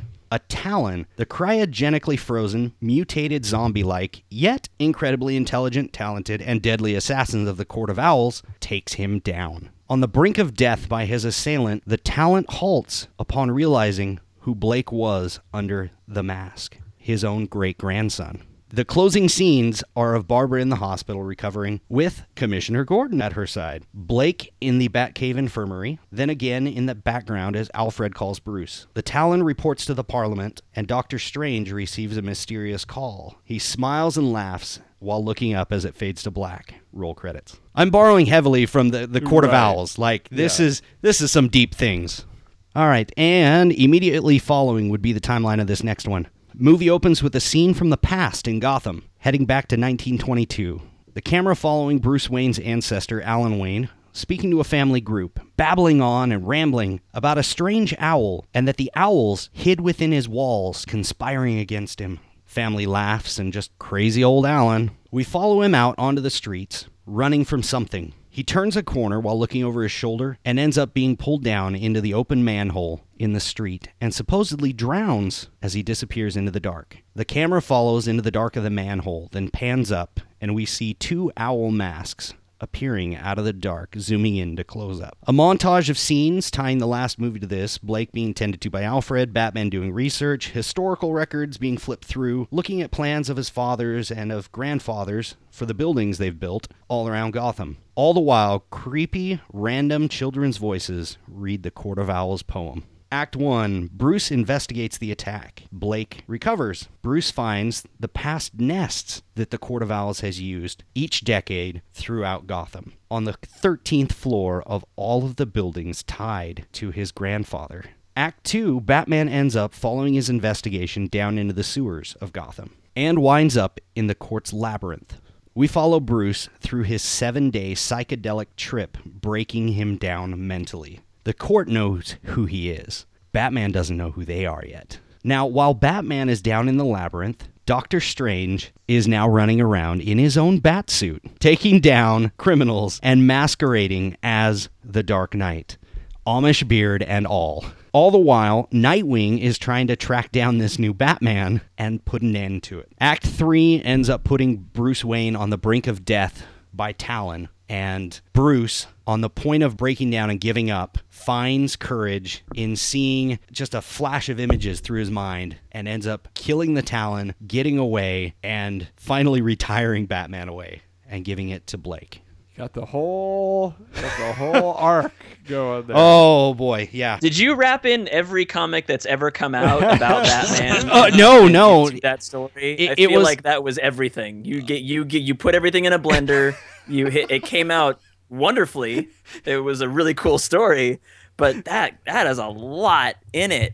That was everything. I almost feel it would work more awesome. as a Netflix movie series where they have 13 hours to work on it. Like Daredevil. Yeah. Like Daredevil, yeah. Right. Might not be too Because then you far could off. really work with something like that. You could work, having the like mysterious society that's behind everything. Like I feel like, and I mean, doing a trilogy, then you can kind of do that where they're the puppet masters behind it. But you're right. I feel like right. Well, it's the sad thing. I was thinking about it too, that I would love to see DC. DC has this really awesome opportunity because they've got so many very well done, well received TV shows right now, that instead of doing the Marvel thing where Marvel has been incorporating all of their movies together, to somehow incorporate their TV shows into their movies. And so it would be great if we could figure out a way that they could do that. And I mean, like, this would be a perfect opportunity where the Court of Owls are behind, they make an appearance in, what's it called in Arrow? Starling City? Star City now. They're in Starling City. They're in Coast City. They're all over the place, and then they can be revealed in a movie. I think that would be really cool. I don't think it's going to happen, but that would be I heard that in that vein, I heard that they were doing different, like they were going to actually do an Arrow movie, but it was going to be a different person playing the Arrow. They were going to do a Flash movie, a different person playing the Flash. True. They're going to be in Justice League, right? Well, true. They do not want to cross over. They are very adamant about it, but they keep saying they are a different universe. So they could be playing off the multiverse, and the Flash this year has introduced the multiverse. So it's possible down the road that their contracts could open to the point where, we have the Crisis on Infinite Earths or something where they all are in the same movie kind of thing. Yeah. Mm-hmm. Now, the one thing... So just to go off of we're going to talk about like who's one we're going to pick. Jeremy, I love yours. Yours is awesome, but my fear about a lot of these comic book movies is having too many of the characters in one movie. And I feel like for a lot of movies that ends up spoiling the movie. So for that reason, I'm wary about your film, even though I love the tie-in for all the comics and I love the story. I think it's really, really impactful and really great. Can you actually, sorry you guys, Jeff, can you remind me what you guys was about? I know they're all about the Riddler. Yeah. That's the whole thing. Like, feel like all of our pitches generally, kind of like Jeremy was saying at the beginning of his, really do fit in kind of nicely together because it's pretty much all the same characters if we just take Jeremy's first film and then we take a look at everything that we were discussing. I mean, number one, we all know that Nigma is going to be in this thing. Yes, right? definitely. So Justin, if you need the rundown on mine real quick, it's just that basically Blake has taken over. And Batman v. Batman. Yeah, Batman versus Batman. Oh, yeah, Riddler has amassed power, has Freeze as his muscle. And basically, it's the redemption of Bat Blake, is my story. Yeah. Jeff, what was yours again? Right. Mine was that the Riddler takes over. He gets freed from Arkham. He takes over the city, and then Robin's trying to fight him, but then Batman has to come back. They get trapped. Unbeknownst to them, they get trapped in a virtual reality sort of a dream sequence. Right. And then they the VR one. I thought that was really cool too. I honestly, I don't know. I like everybody. If we just are talking about Jeremy's first movie, I kind of want to see all of these versions. Yeah, right. Right. Oh, exactly. That's what I was thinking. The same thing. But the fun thing that I was thinking, although you guys, it is kind of interesting that it seems like we all kind of went with that first film with the Riddler, but I think it's interesting that the other big bad that none of us mentioned was the Penguin. None of us went with the Penguin. Yeah. We all went with the Riddler. Yeah. I was having some difficulty trying to put him in there. Every time I tried to do it, turn to the Gotham Penguin, and I didn't want to go that route. Like, I wasn't sure how to take it. Yeah, that was actually my thought too, because that did cross my mind. I was like, the Penguin on Gotham is such an integral character. I feel like he's already been redefined for like kind of this generation. You know, the Danny DeVito and Burgess Meredith are definitely forgotten about now. You think more about that interpretation. But like the way I look at it is, obviously the other thing that was revolving around for all you guys not in mine was Arkham. And we do have to take into account the fact that, yes, in Dark Knight Rises, Bane broke open Arkham. Everybody got out. No, he opened Blackgate. Oh, was that just Blackgate? There is no Arkham. Well, there was Arkham Island in the first Batman one, Begins. Yes. You're right. They all got out. But did we ever really see? Did they make mention that they all got returned? Not necessarily. Yeah, because I feel like that's common knowledge, isn't it? That's like just a Batman. It's thing. an assumption. I think it's not too much of a stretch that if we introduce it, or even if we just accept it as, I don't think we need to do too much background with it. Mm-hmm. But it is the one thing I do want to build off, like what Justin just said said before about it's been really fascinating to me, and I think it started with Batman Returns. Is that I think in Batman Returns, Tim Burton had a very specific reason that he introduced multiple villains, because the only real villain in the movie is Christopher Walken's character. He was the only villainous one. The other ones we're all supposed to sympathize with, which is why he included so many. But from that movie on, every single Batman movie has had multiple villains, and I don't know why. I mean, like, why in the world we wasted Two-Face in Dark Knight, I have no idea. Joker could have carried that on his own. I didn't think Two-Face was necessary. Very true.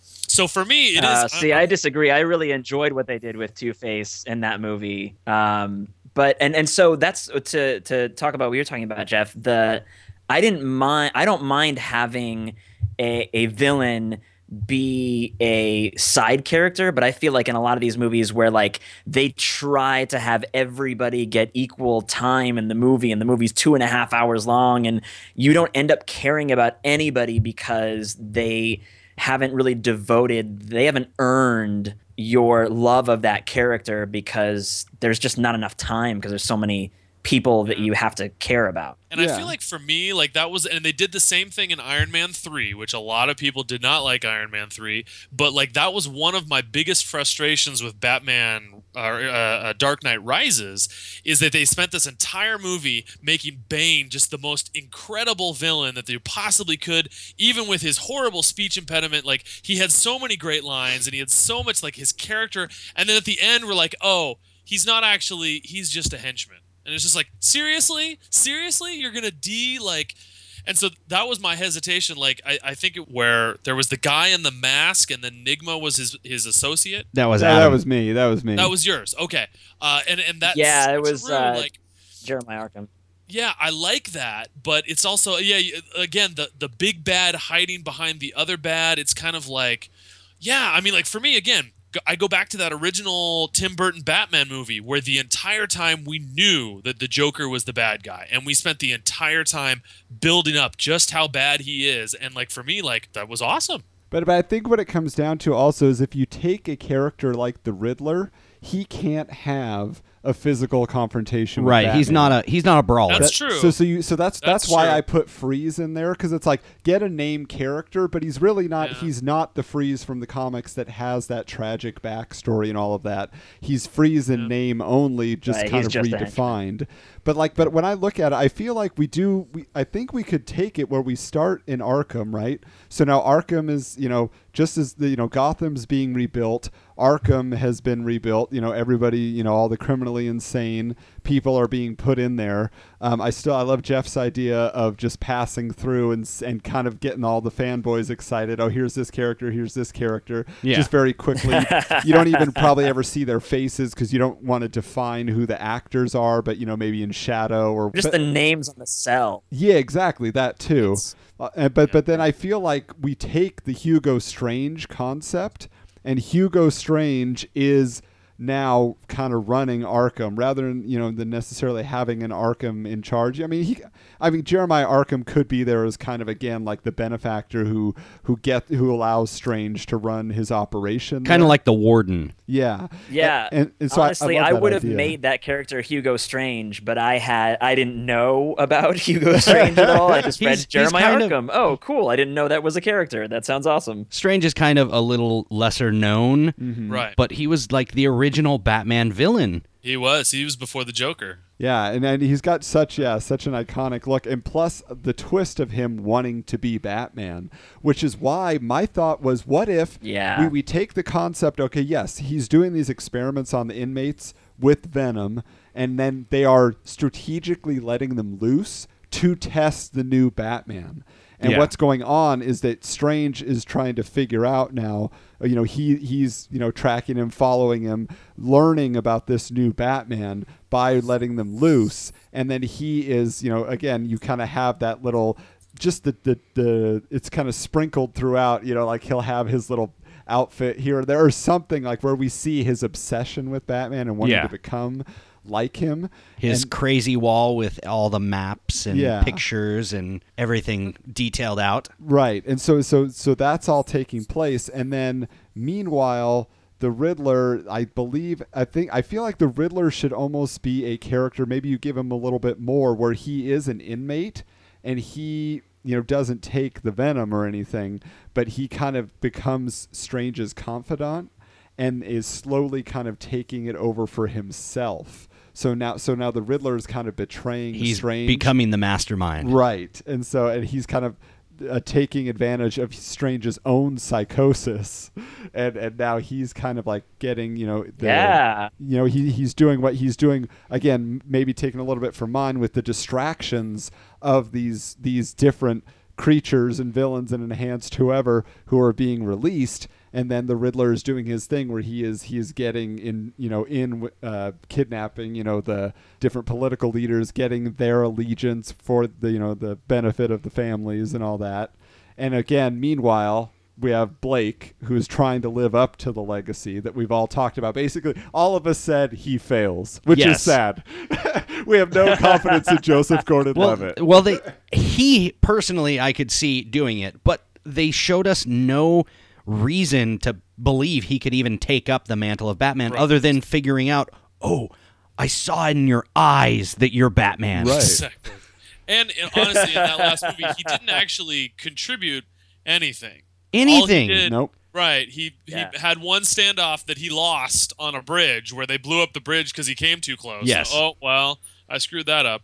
So I don't know. For me, though, I wonder, I guess my two concerns with that, Adam, is that one, I'm a little wary of Venom because we just used Bane. I'm going to second that. And because Bane is the ultimate product of Venom, and because Venom wasn't used at all in introducing Bane, I wonder if it's almost like a sore subject where people are like, but where was this a movie ago? The public at large doesn't know about Venom and doesn't know that because it was not mentioned at all, they don't know Bane was associated with that. But the grumblers are going to know. I don't know. I feel like they already have. So at least introducing it in some form would kind of appease that. Yeah, I feel like they'd be excited. But making it it's like the main thing. That's the thing where it's almost like rubbing salt into a wound. I know for me, that's kind of how I would feel, but I'm probably I don't really see it that way because I feel like it was bypassed in the previous film, but now you're taking it from the actual Venom storyline from the comics, not necessarily the Venom that was associated with Bane. Yeah. And so now people are like, but they're adapting that story to a certain extent, and that gets people, the fanboys on your side again. You're like, okay, they didn't use it the way we were expecting in the last one, but they're making up for it now. I wonder though, and this is kind of something Adam Justin. Go ahead, Jeff. Okay, I was just going to say that, like, an interesting thing that I hadn't really thought about that Justin kind of brought in is the way that Nolan, in his storytelling, in his movies, one of the things that he was doing is he was kind of keeping it, like, currently relevant, I guess, where it was kind of like the things that the world was wrestling with became the things that Gotham was wrestling with. So at the same time as Occupy Wall Street was the big thing. Here comes Bane talking a lot about the same stuff, about the rich people and about everything like that. So I wonder if I don't know if we're continuing the same Christopher Nolan ideals, but I wonder if there's a way of kind of incorporating some of the stuff that the world is wrestling with right now, incorporating that into the storyline. Although that was, now in the interviews I read, Nolan said that was a coincidence that the Occupy Wall Street stuff happened. Yeah, that's that what I was heard. not his intention. It was just like, oh, it happened to coincide. But at the same time, like, I think he does always bring up that morality of society or those, societal questions of ethics. But I don't necessarily know that it was tied to anything directly. I mean, I guess you could say Joker's terrorist attacks might have something to do with 9/11 or something, but really, I don't see that. I think we read into it ourselves, but I don't know that Nolan was playing with that. And I feel like also, because we're talking about now, this is a continuation beyond what he did. I feel like there would probably be a little bit more pressure for him to give a little bit more fantasy, to give or a little bit more something different that wasn't necessarily so grounded in reality. Okay, because that was going to be my next thought about the Venom, the bad guys, the like monsters, is what something I loved about the original three was it was grounded in such reality. So I was going to object to that, but if we're talking about like kind of going beyond that and advancing that in particularly that way and getting more fantastical with it, then that is. And we're not saying that they're like giant CGI mutants necessarily. They're just roided up, enhanced, probably deformed somewhat by the Venom. They'd look more like Sloth, but with the body of a WWE just wrestler. Like the face of Joe Piscopo. There you go. That guy wrestles. They all look like Joe Piscopo. Bring back Joe. Come on. But I just feel like Nolan already went into that territory too. When you think about with the Bat vehicle at the end of the movie, like I feel like Dark Knight Rises, he was starting to tread in some pretty like kind of over the top ridiculous stuff to a point. I mean, but at the same time, that's kind of like a DARPA thing they would look into. That's true. Like the military's looking at all sorts of crazy things like that. Anything that would give them a logistical advantage in an urban society for war. Yeah. Which Wayne Industries might be looking into that kind of thing. Yeah. So but now, I think once you get a certain level of buy-in from your audience, then you can push them. So he didn't introduce that in the first movie. He took a little while. Exactly. Yeah, and that's what I'm saying. I feel like this is kind of the next step where he has a little bit more license now. Of course, the Nolan style is still to keep it kind of reality based, but you add in these kind of more exciting elements that are a little bit more sci-fi, that are a little bit more, just different than what he's presented previously. Kind of like a helium balloon anchored in reality. Yeah. Like nice. it can move and it can get all this fun stuff, but it can only go so far. Yeah. Right. I do kind of wonder though. One more thing that you guys are talking about with if we're talking about Hugo Strange being the big bad, is that I wonder, like for me, I wonder if one of the reasons that Batman Begins, that at least from my impression, that Batman Begins wasn't as universally well received as the later ones, is because the big bad was Ra's al Ghul, who most people are like, who? Like it wasn't the Scarecrow. The Scarecrow was the minor bad, whereas in the next movie, the Joker was the big bad. I mean, like, I guess Two-Face was the minor bad. Well, that's why I feel like the Riddler is really the one who's kind of like the star that gets the push in the media. He is the main guy. Okay. Yeah, so he's taking, like, Hugo Strange is the one starting, like, the He's momentum. kind of Bane. Yeah. Like, he'll take the front and everything, and the Riddler is the one calling the shots, which we've seen in every Nolan movie. There are two bad guys. One's pulling the trigger. The other one is running out into battle. And I think to go off of what Adam was saying, to kind of twist it a little bit, is because I want Nightwing or Robin or whoever to be dealing with the Riddler and not with roided up bad guys the whole time. So I think to take Adam's plot, what he's given us so far, but just not have him battling. Maybe we introduce Venom in a different way, but just not have his the trials that he has to go through be dealing with the Riddler's traps and stuff like that throughout, so in other a mix words, of the two. In other words, my second movie, where Nightwing is doing all the sleuthing and following the clues and the riddles, and it's not until towards the end where he gets put down or hurt. Right, but I'm saying, to go off of what Adam was saying, Hugo Strange is kind of behind it and sending him off to do it, but by the end, the Riddler has taken over Hugo Strange and is now running things, and Hugo Strange either dies or gets put down in some other way. But to go off of what Adam proposed in his last the other part of it iteration. too is so if that's the case, do we? It sounded kind of like in a similar thing too. The common thread was that Bruce Wayne is coming back. Christian Bale will be in this movie in some form. Do you guys? The question is, what is the reason he comes back? So do you guys like, for example, with my concept that Bat Blake, whatever you want to call him, it gets to this point where he is just failing, and maybe he's overcompensating with the violence and enhancing himself and whatever it is, and that's what brings Wayne back? Or do you feel like he just sees him failing in general and Wayne realizes he has to come back and do something? Like, what would you think? What is the reason you guys like best for him to return? I like the fact that he gets like really dark. I think that's really cool, that he just starts killing people, and it gets to the point where he's defaming the name of Batman or vigilantes in Gotham in general, and he has to come back. I think that I love that idea. Okay, and so the other question is, the reason I put in like the destruction of the boys' home is I do feel like that's the only thing that would really set Blake off. Like, as far as what we know about him, as far as what was established, like, that's he's where got his no heart family. is.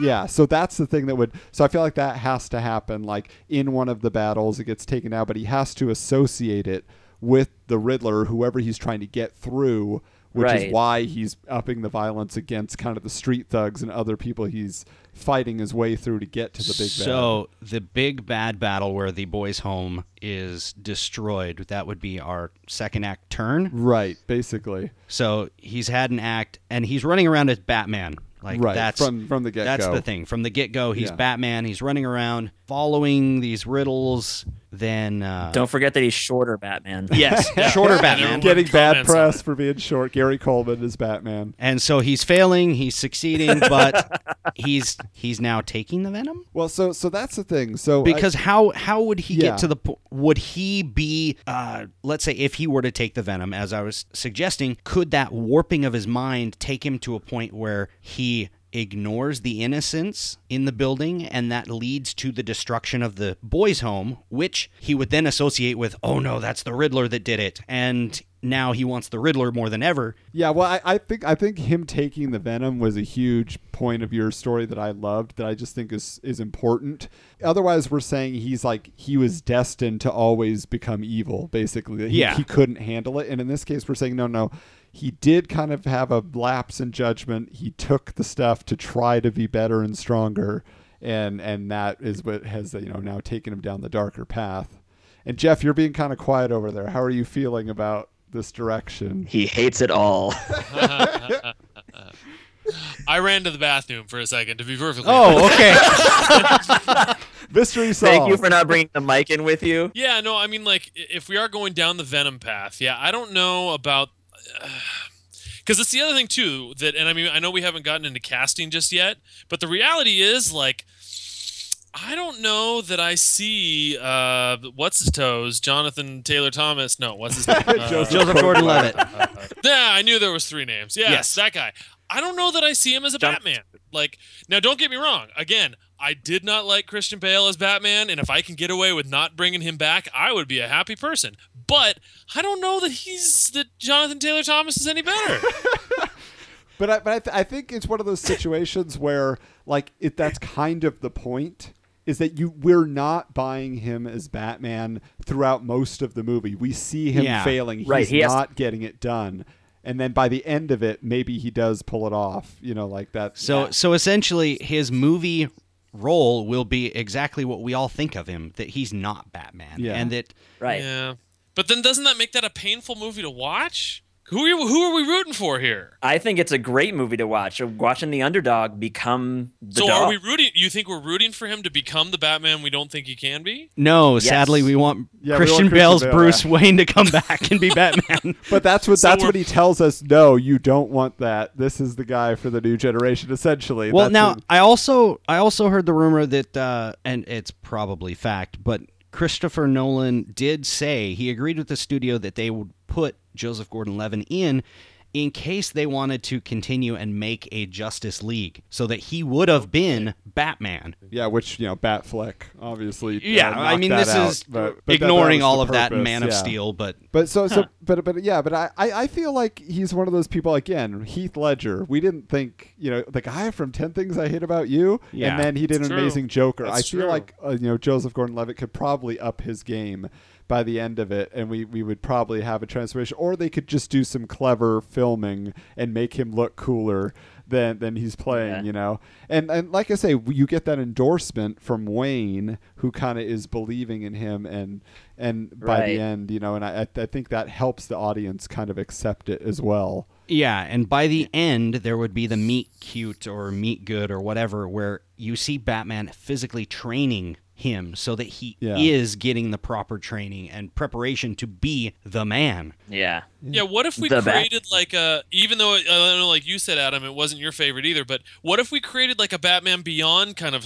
scenario where Batman, like the kid is, like has Bruce Wayne in his ear and he's off doing whatever he's doing, but he's always like, what do I do now? What do I do now? Well, I feel like that could work to a certain point, but like at the same time, you want to have some confidence in him. You don't want him to be like, because he seemed kind of confident at the end of the film. He's like, you get that sense. Yeah. Okay, Bruce Wayne believed in him. He will be able to take it over, and that's why I feel like he's good. He's just not as good. He's just not in the same place that Wayne was. He didn't spend 8 years traveling the world training and learning all these secret arts and all those things. Didn't train with the League of Shadows. And he doesn't also have, like I kind of mentioned, that Alfred brings up to Wayne, like he did not have the same support base that you had, and he did not have the same, upbringing to look to. So of course he's going to fail. You didn't give him anything to strengthen him, and you weren't there for him. And now pretty you have much, to be. pretty much, Bruce set him up to fail. Yeah. And now he has to take responsibility for that. And like you said, Jeff, then he can do that, kind of be the guide him to a point. But I still feel like by the end, we have to believe that he could do it. Now, the other question is, so it sounds like we are going with the Venom idea. So he does have that dark moment. So we can still have the Batman versus Batman moment. You Yes. know? But the question is, it's more that he gets kidnapped and goes into detox rather than he has like this moment of clarity on his own, like in a traumatic moment of his best friend is revealed to be the villain or whatever. Well, so are we setting up Strange as becoming Batman or attempting to take over that mantle? I feel like that should be the cut scene, or not the cut scene, but like the credit scene at the end. One of the credits is where like, he's sewing his own bat suit. Yeah, like Strange is in it throughout, and he is like playing, like he is just kind of off and weird, and but he's always stalking Batman, and he's always there, but he never interferes, and you can see him like kind of rooting for Batman, just like different things here and there where you see where his allegiance is, and then it just at the end is kind of a twist. You see him like put on a suit, and he just looking like totally psychotic, but he's got his Batman outfit on, where it's like, it could be laughable, except that he looks so scary. Like, you're so afraid of this nut job, Yeah. I think if in that battle, Batman loses a piece of his costume and that cutscene is literally Hugo Strange picking it up and Finding it. That could work. in that Or same maybe- spot where it would go.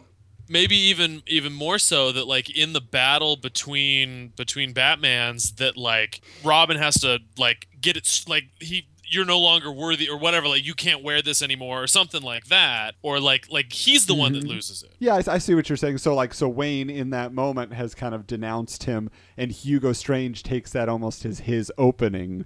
Like, I should be the Batman, and you just again, it's like quiet, but it's like you see it in his eyes, and he takes that piece of the armor or whatever it is, and you see him like, this is who I should be. It's got to be like one of his gauntlets or something that's very Batman-esque, but not the cowl, because you wouldn't want to expose the new Batman to the public in the mall. Yeah. Yeah, I can see that. So the last part of go ahead, Jeff. Oh, I was just gonna say because I feel like if it's a movie about one person learning to be Batman, like we can't have two people that are both trying. Like that's getting way too much. Well, no, but I think that's interesting though. Contrast, it is like if you have Strange there. Yeah, one person has learned is like, okay, now you are the Batman, and then like like a mirror sort of a thing, but not as a main part of the story. Exactly, that's what I'm saying. It's very much like he's just around here and there. Like Strange shows up with those moments like that play on that. But what we really have to figure out now is, so we're saying that the Riddler is the mastermind behind this. So he's kind of, usurping Strange's original kind of goals and his experiments. Because I don't think Strange would ever be in the place where he was like trying to be in control of the city or have like he just wants to do his experiments and wants to see what he can do and test the Batman and all of that. I mean, all of his questions with all the crazies that come into Arkham. Tell me about the Batman. Yeah.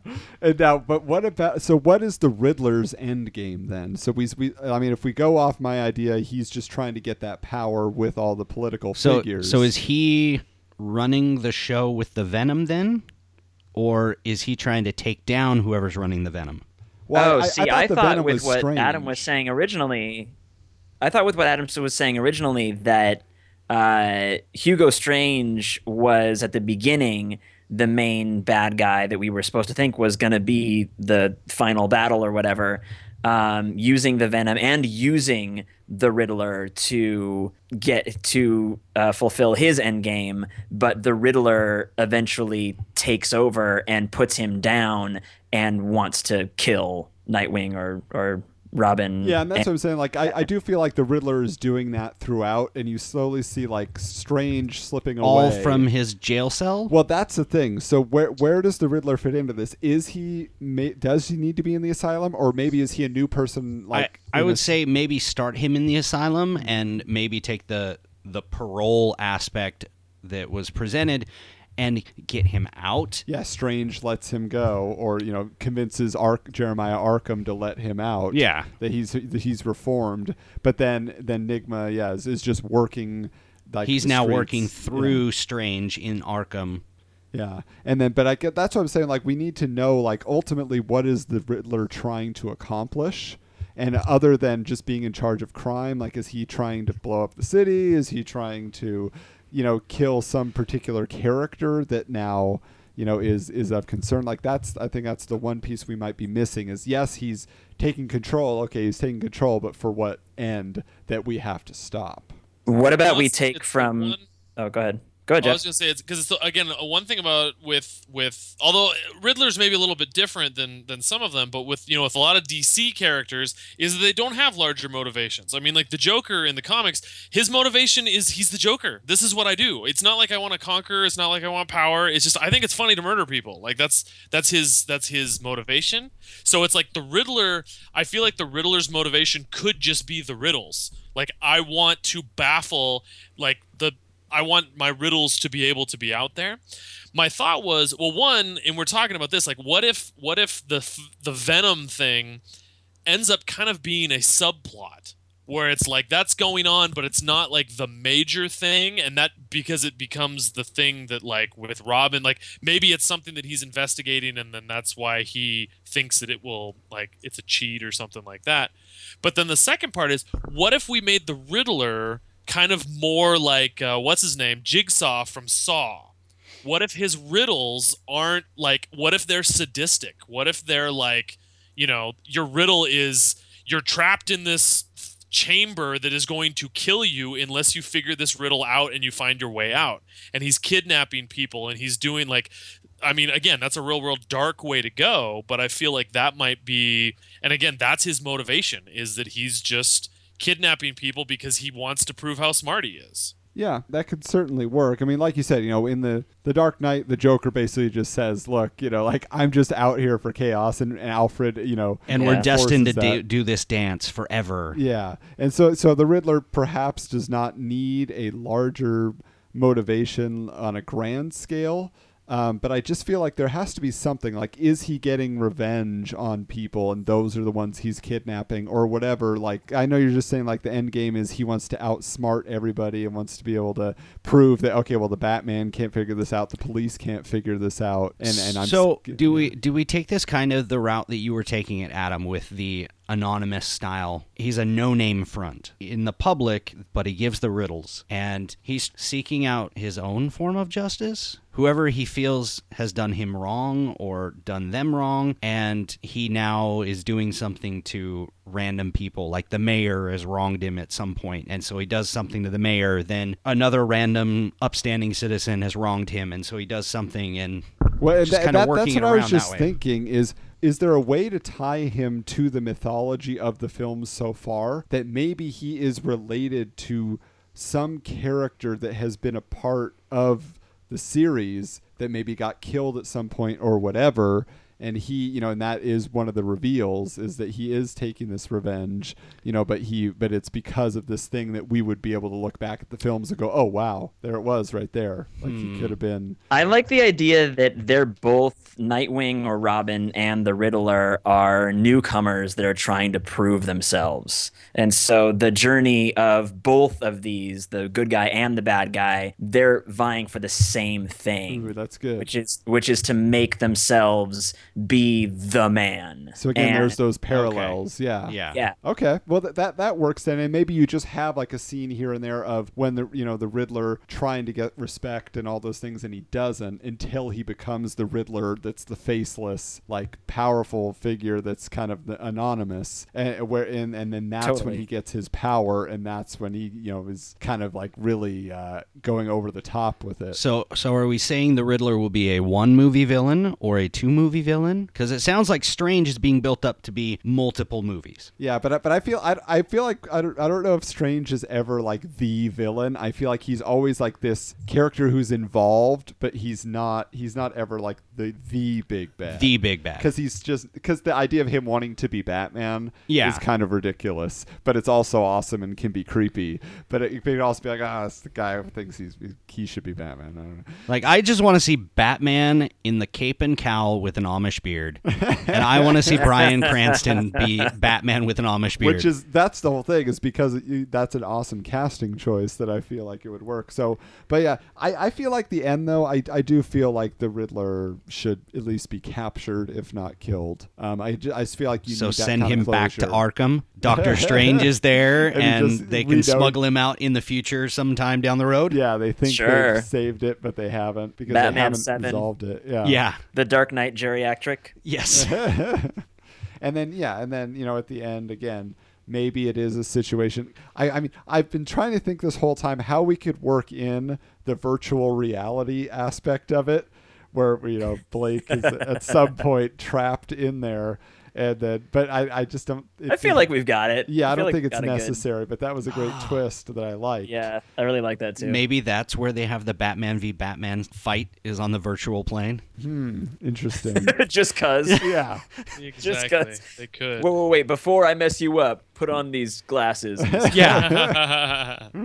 Well, yeah, and it sounds like we pretty much wrapped it up pretty well. So yeah, and I want to say that I really like Jeremy's casting. Like, I kind of want Daniel Radcliffe to be the Riddler. Definitely do. Yeah, I mean, I think that's great. The only other name I'll throw out there when I was thinking of the Riddler was, he was in a terrible movie, but he was probably the most interesting part of it, is this guy named Eddie Redmayne, who was in Jupiter Ascending. He just won an Oscar. He won an Oscar for Theory of Everything. Yes, and he was also in Les Mis and Jupiter Ascending. And of course, I know him from Jupiter Ascending. Yes, and he's the done worst movie of work. all of them. I know him from crap. And he's sci-fi. also the head man for the new Harry Potter movie. Oh, really? Or Magical Beast and Where to Find Them. Yeah. That's set nice. in the past and also set in America. Interesting. Right. But yeah, I just thought he's so creepy, but he has that he does have that very thin frame where he's not imposing in any way, but you can see him snap and be a lunatic on some level. Well, we would have I do like that one. We do have to choose villains that will be on the same height level as our Batman. Well, unless we're referring to him as the short Batman. Yeah. Yes, and then He's we'll the short bring in Batman. Tom Cruise next. I also want to throw out a name that I don't know if any of you know. You guys know who Donald Glover is? Yes. Sure. Yeah. Absolutely. Community, Troy. Yeah. Yeah, I kind of want him to be the Riddler, but it doesn't have to be the Riddler. Interesting. Does he have any dramatic work behind him, though? Dude, have you seen The Martian? No. Oh, is he in the I've not seen that in it. one yet. He's in it, and he's awesome, and he's weird. He's Okay. really weird. Huh. And Well- so, like, seeing that, I was like, oh, yeah. I know he was campaigning to be Spider-Man at one point. Right. Yeah, he's too Yeah. That old. was his big thing. Yeah. What about, since we're sticking on a Harry Potter theme, it seems, what about, I don't Emma know how you Watson. pronounce it, David Thewlis, Professor Lupin? Yeah, As the Riddler? He's a he like the only thing is with Justin's point that I love the idea that they're like parallel, like younger guys Younger trying to take guys. on Yeah. like this bigger thing. Oh, is that's true. If we're he's doing it kind that of way, older. you're right. Then that wouldn't work. And he he's looked, British. Yeah, he looked a lot like Jerry Jones too, though. Or not Jerry Jones. We were Jeffrey just talking- Jones Jeffrey in Beetlejuice. Jones. Yes. Like that actor though, Jeff. But yeah, I just don't think he fits Yeah. for what the story Because we're normally, telling. because it's the tough thing. Because to be honest, like, and I know you guys said like about kind of like with everybody, like we talked about with Heath Ledger and everything like that. I just don't see Daniel Radcliffe. Like, I don't see I don't know, he's not somebody that I look at and I think he's a genius. Not that I think he's stupid or anything, but it's just like there are certain people that you just look at them, like Benedict Cumberbatch. You just look at this man and you're like, Yeah. he just seems smart for some reason. I don't know why, but he just That's seems because he has a British accent, so Eddie Redmayne is who we're going. probably is. Yeah. Radcliffe Redmayne does, but for there the are win. people with British accents that it just doesn't. Yeah, I love the idea of like from a marketing aspect, it's exciting to say, okay, the redefining of Harry Potter, but it could play against you. It could Yeah. very much be like people cannot, but at the same time, Joseph Gordon-Levitt. Yeah. Again, he's being Batman. He's the kid from Third Rock from the Sun. I mean, he's got a lot more work behind him now. not sure people- But I just I can kind of see that in a way. Then the only thing is Daniel Radcliffe is a lot younger than Joseph Gordon-Levitt, so like the parallel that we're talking about is not quite there. Whereas I think Eddie Redmayne is about the same age. I so mean, it if seems we're like going that off could work. of the real age, there's a little bit of a difference, but at the same time, like it all depends on how it's marketed. Yeah, how the character is presented and all of that. But I mean, do we need to take a vote on this one then and see where we're at in terms? I'm gonna of... go with Redmayne because I know from his body of work that he can definitely pull it off, and I'd be excited to see that. But I could see it either way. If Radcliffe could pull it off, then that would also be very exciting and very satisfying. Yeah, that's what I And said. to That's be why I'm perfectly torn. honest, yeah, and to be perfectly honest, like I don't think people look at him and don't say Harry Potter. And if I'm a casting director, I got to take that into account. And we're talking about two major franchises that I'm not sure I want to get Harry Potter on. Hey, you got your Harry Potter by Batman. You got your Exactly. Batman by Harry Potter. All right, so Jeff, your vote is for Eddie Redmayne. I'd then? go with Eddie. Yeah. Okay, sounds like he is one. Call his agent. Sounds like his I'm name outvoted. is Eddie. That's true too. Ooh, that fits. Be with, real easy yeah. for him. Okay, and then I mean, and Hugo Strange, Bryan Cranston. I think that's a no-brainer. Let's go with that. Yeah. Yeah. Yeah. And that's really it. I Done. mean, I don't think there's any new characters really. I don't think there's a place for the Barbara story necessarily, so we don't bring in a Batgirl yet. Yeah. But yeah, no, I think that's pretty exciting. Now, poster wise, just as we're thinking about like poster art for this, do you guys have?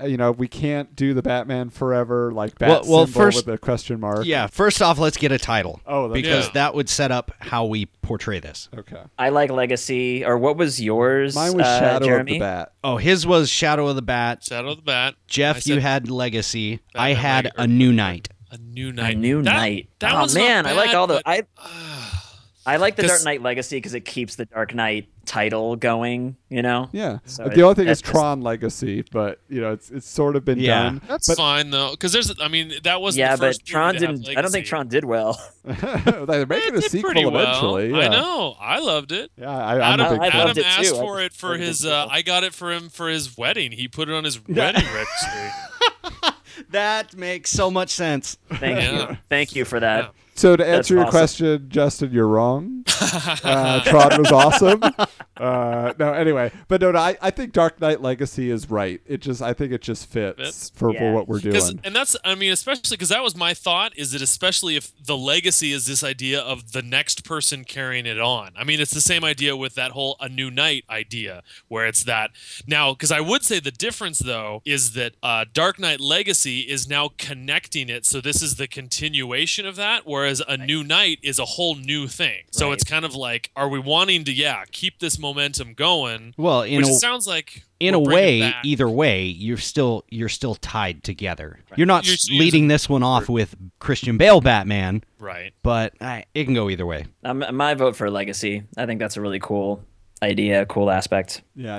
Now the poster. When we think about the poster, Batman Begins and Dark Knight kind of had that. I mean, or I should say Dark Knight Rises. All three of them had the same symbol, and then there was the flames, the city crumbling, and the bats. I think it should be Arkham with the symbol somehow in it, Arkham burning or Arkham being very dark and mysterious with the outline of Arkham is the outline. Kind of like with different fragments of something to appear like Arkham to kind of fit the motif of the other posters. But I think something with Venom where it's kind of more of like a liquid look to it. Or something like there's something. It's kind of creepy. Yeah. Well, that's what I'm saying. Kind of a green liquid outline. Yeah, that's just kind of like playing around there. Or you just have the image of the two Batmans fighting, which is what everybody wants to see. It's funny. Distorted. Actually, well, except for then you're ruining kind of one of the big moments in the movie. Yeah, you don't want to give that away. Right, but if you want to get their butts in the seats to begin with. So it's kind of like if we wanted to just stick with that, I'm kind of done with it, but if people are still in love with that same image, we could do something like that where it's Batman, but now it's the new Batman. And I was thinking even what's the one image that I'm looking, I guess they're all kind of the same, but the one Star Trek Into Darkness, right? That was the second one. Uh-huh. Where it was I don't remember if it was Khan or if it was Kirk or whatever, but it was him from the back and he was looking out on I don't know, destruction or something like that. You could do that same sort of an image, but this time it's the back of Joseph Gordon-Levitt as he's looking at the cave. Well, and I was thinking something similar, but I was almost thinking if we're going to tie it a little bit to Arkham, what if it was, Joseph Gordon-Levitt in the Bat costume or whatever version he's wearing, but he's looking at a cell door that is in Arkham. You know what I'm saying? So then he's looking in and you sort of get a glimpse of the Riddler, from within, but it's very shadowy. It's very kind of, you're not quite clear as to what you're seeing. I like that. But so the majority of the poster would be just like the a steel open door. cell door slid open. You see the bars and the solid wall, and then you also see just kind of barely silhouette shadowed the bed, the toilet, the window, and the window is giving off the silhouette of the Riddler. Something like that, or even my thought was maybe not even that detailed. It's literally in a bowler hat, of course. Yeah. Bowler hat. But it's like a giant steel door that's all rusted and decrepit, and it's just the opening, it's the slit that you can see in through. So it's you're not seeing a whole scene, but there's scratches. There could be little clues and things written on the door type thing, like little riddles, different things, kind of like. Okay. So it's like the whole poster is like the door, but like I say, it's all stylized and everything, and then there's the Batman kind of looking in, and then there's the outline of the Riddler or whatever it's going to be. Again, that was one image that popped in for me. I think that'd be cool. What about a prison set because the two that I was thinking about was building off of that one, or maybe in addition to something like that, was that of just a cell door that is ajar, and then on the door it can say you can see that it says Riddler or something, but you can see that it's open, he's gone. Or something. E.Nigma. Yeah, E.Nigma. Yeah, exactly. Mm-hmm. That's true. It wouldn't say the Riddler. Or one where it could be, again, Batman inside of a cell, and on the cell wall is either is written something cryptic, or maybe it's written just question marks everywhere. Seems like that might be a little extreme. Yeah. But I mean, depends on how they're carved. They could be carved kind of creepy, or I could see one major carved in question mark either on the door, the front of the door that we see ajar. It's got E.Nigma, and then underneath is scratched the big question mark. kind of scratching out the name, even maybe like the curve or something, and the question mark. Possibly. Like just sort of like, so you see, it's like that was his statement, like I'm now the Riddler and I'm leaving the cell type thing, and Batman's there looking at it. I really like, Jeff, you had the idea you had about the cell. I think it would be cool to see like Batman in the cell. Yeah, like because in a jail he's cell, not troubled. Arkham. It's just kind of he's that symbolism. He's yeah. become the bad guy, you know. That Wait, could work. but are we doing that? Yeah. Does that would kind of be misleading because Batman doesn't end up in jail. Right. But yeah. I mean, it sounds like I like the idea of having, the question mark on the door, Batman kind of like, investigating it. Because that's the other thing is maybe you don't want to show Joseph Gordon-Levitt in the bat suit, like full front, you don't want to give the full view of him yet.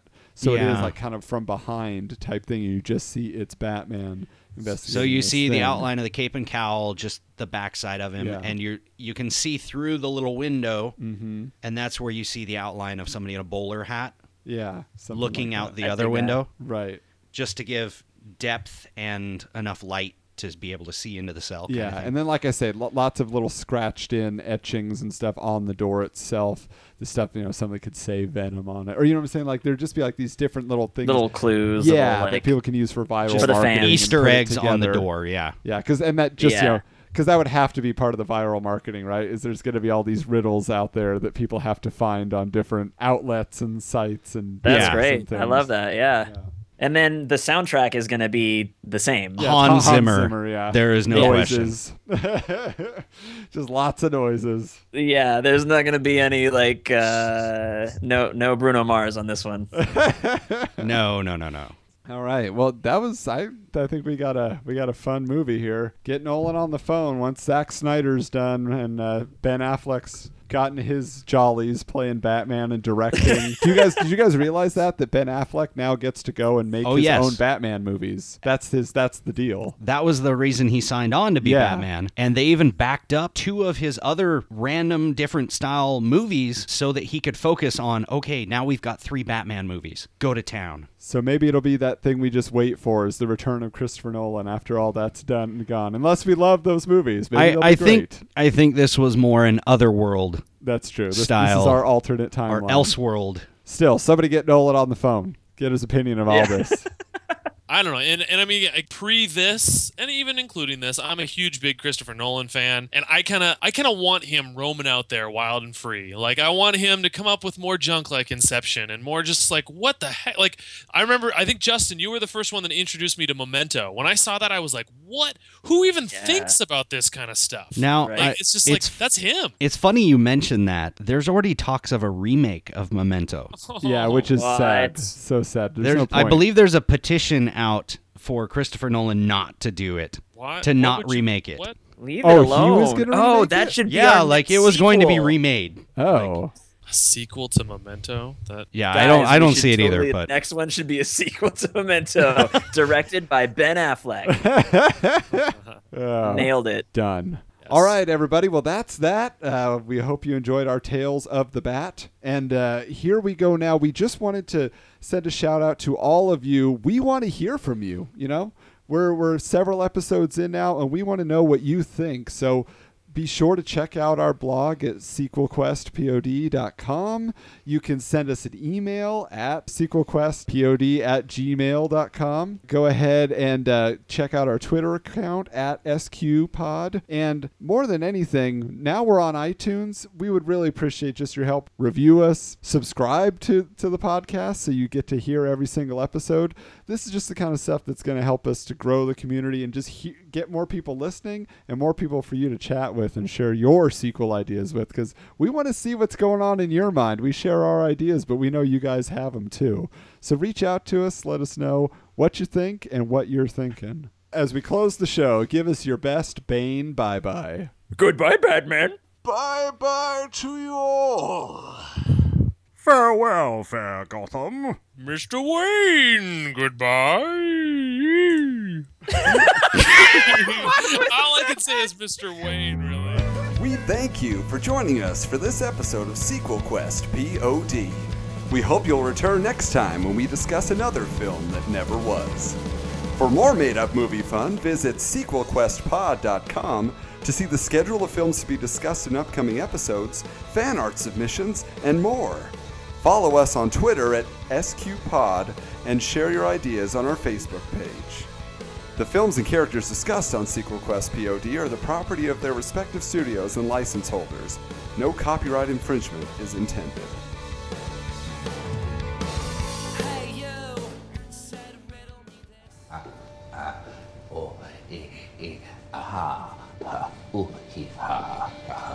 And I thought my jokes were bad. We are talking today about the Christopher Nolan franchise of Batman films. I agree with you. Yeah. Were you wanting us to cue in, or I was expecting some type of jump in for Batman. I was waiting for us to agree. I thought you so were going to save the day. Okay, Exactly. so just to let everybody out there know, he's correct. This is Sequel Quest, and we are going to talk about Batman. Also, then do Michael Keaton Batman. You want to get nuts? Let's get nuts. Yeah. Let's have more like But Al that's his Pacino. Bruce Wayne. Yeah, that's true. That's not his Batman. I Batman. No. No. See, the Keaton is just more breathy, and then Bale is just more. And then you got to do the George Clooney. I'm Batman. Hey. Hi, I'm Batman. Also Bruce Wayne. Also, Hi, you're dangerous, Robin. You're a loose cannon. Just put it on the bat card. So reach out to us. Let us know what you think and what you're thinking. What you think and what you're thinking? What you think and what Those you two different thinking. things. I am the worst with intros and sign-off. All right, guys, I think we're ready to cap off the episode here. You guys want to strike fear into the hearts of villains everywhere. Give us your best Batman voice. Oh, I thought we could do our best Bane voice. You want to do no? Bane instead? If you want to sign Pick off one. as Bane, go for it. Remember, you died at the hands of Catwoman. Do a little Come sign-off on, did here. you have to bring that up? Gosh. It's nice to meet you, Batman. And Yoda, maybe? Mr. Wayne, goodbye. All I can say is Mr. Wayne, really. Mr. Wayne.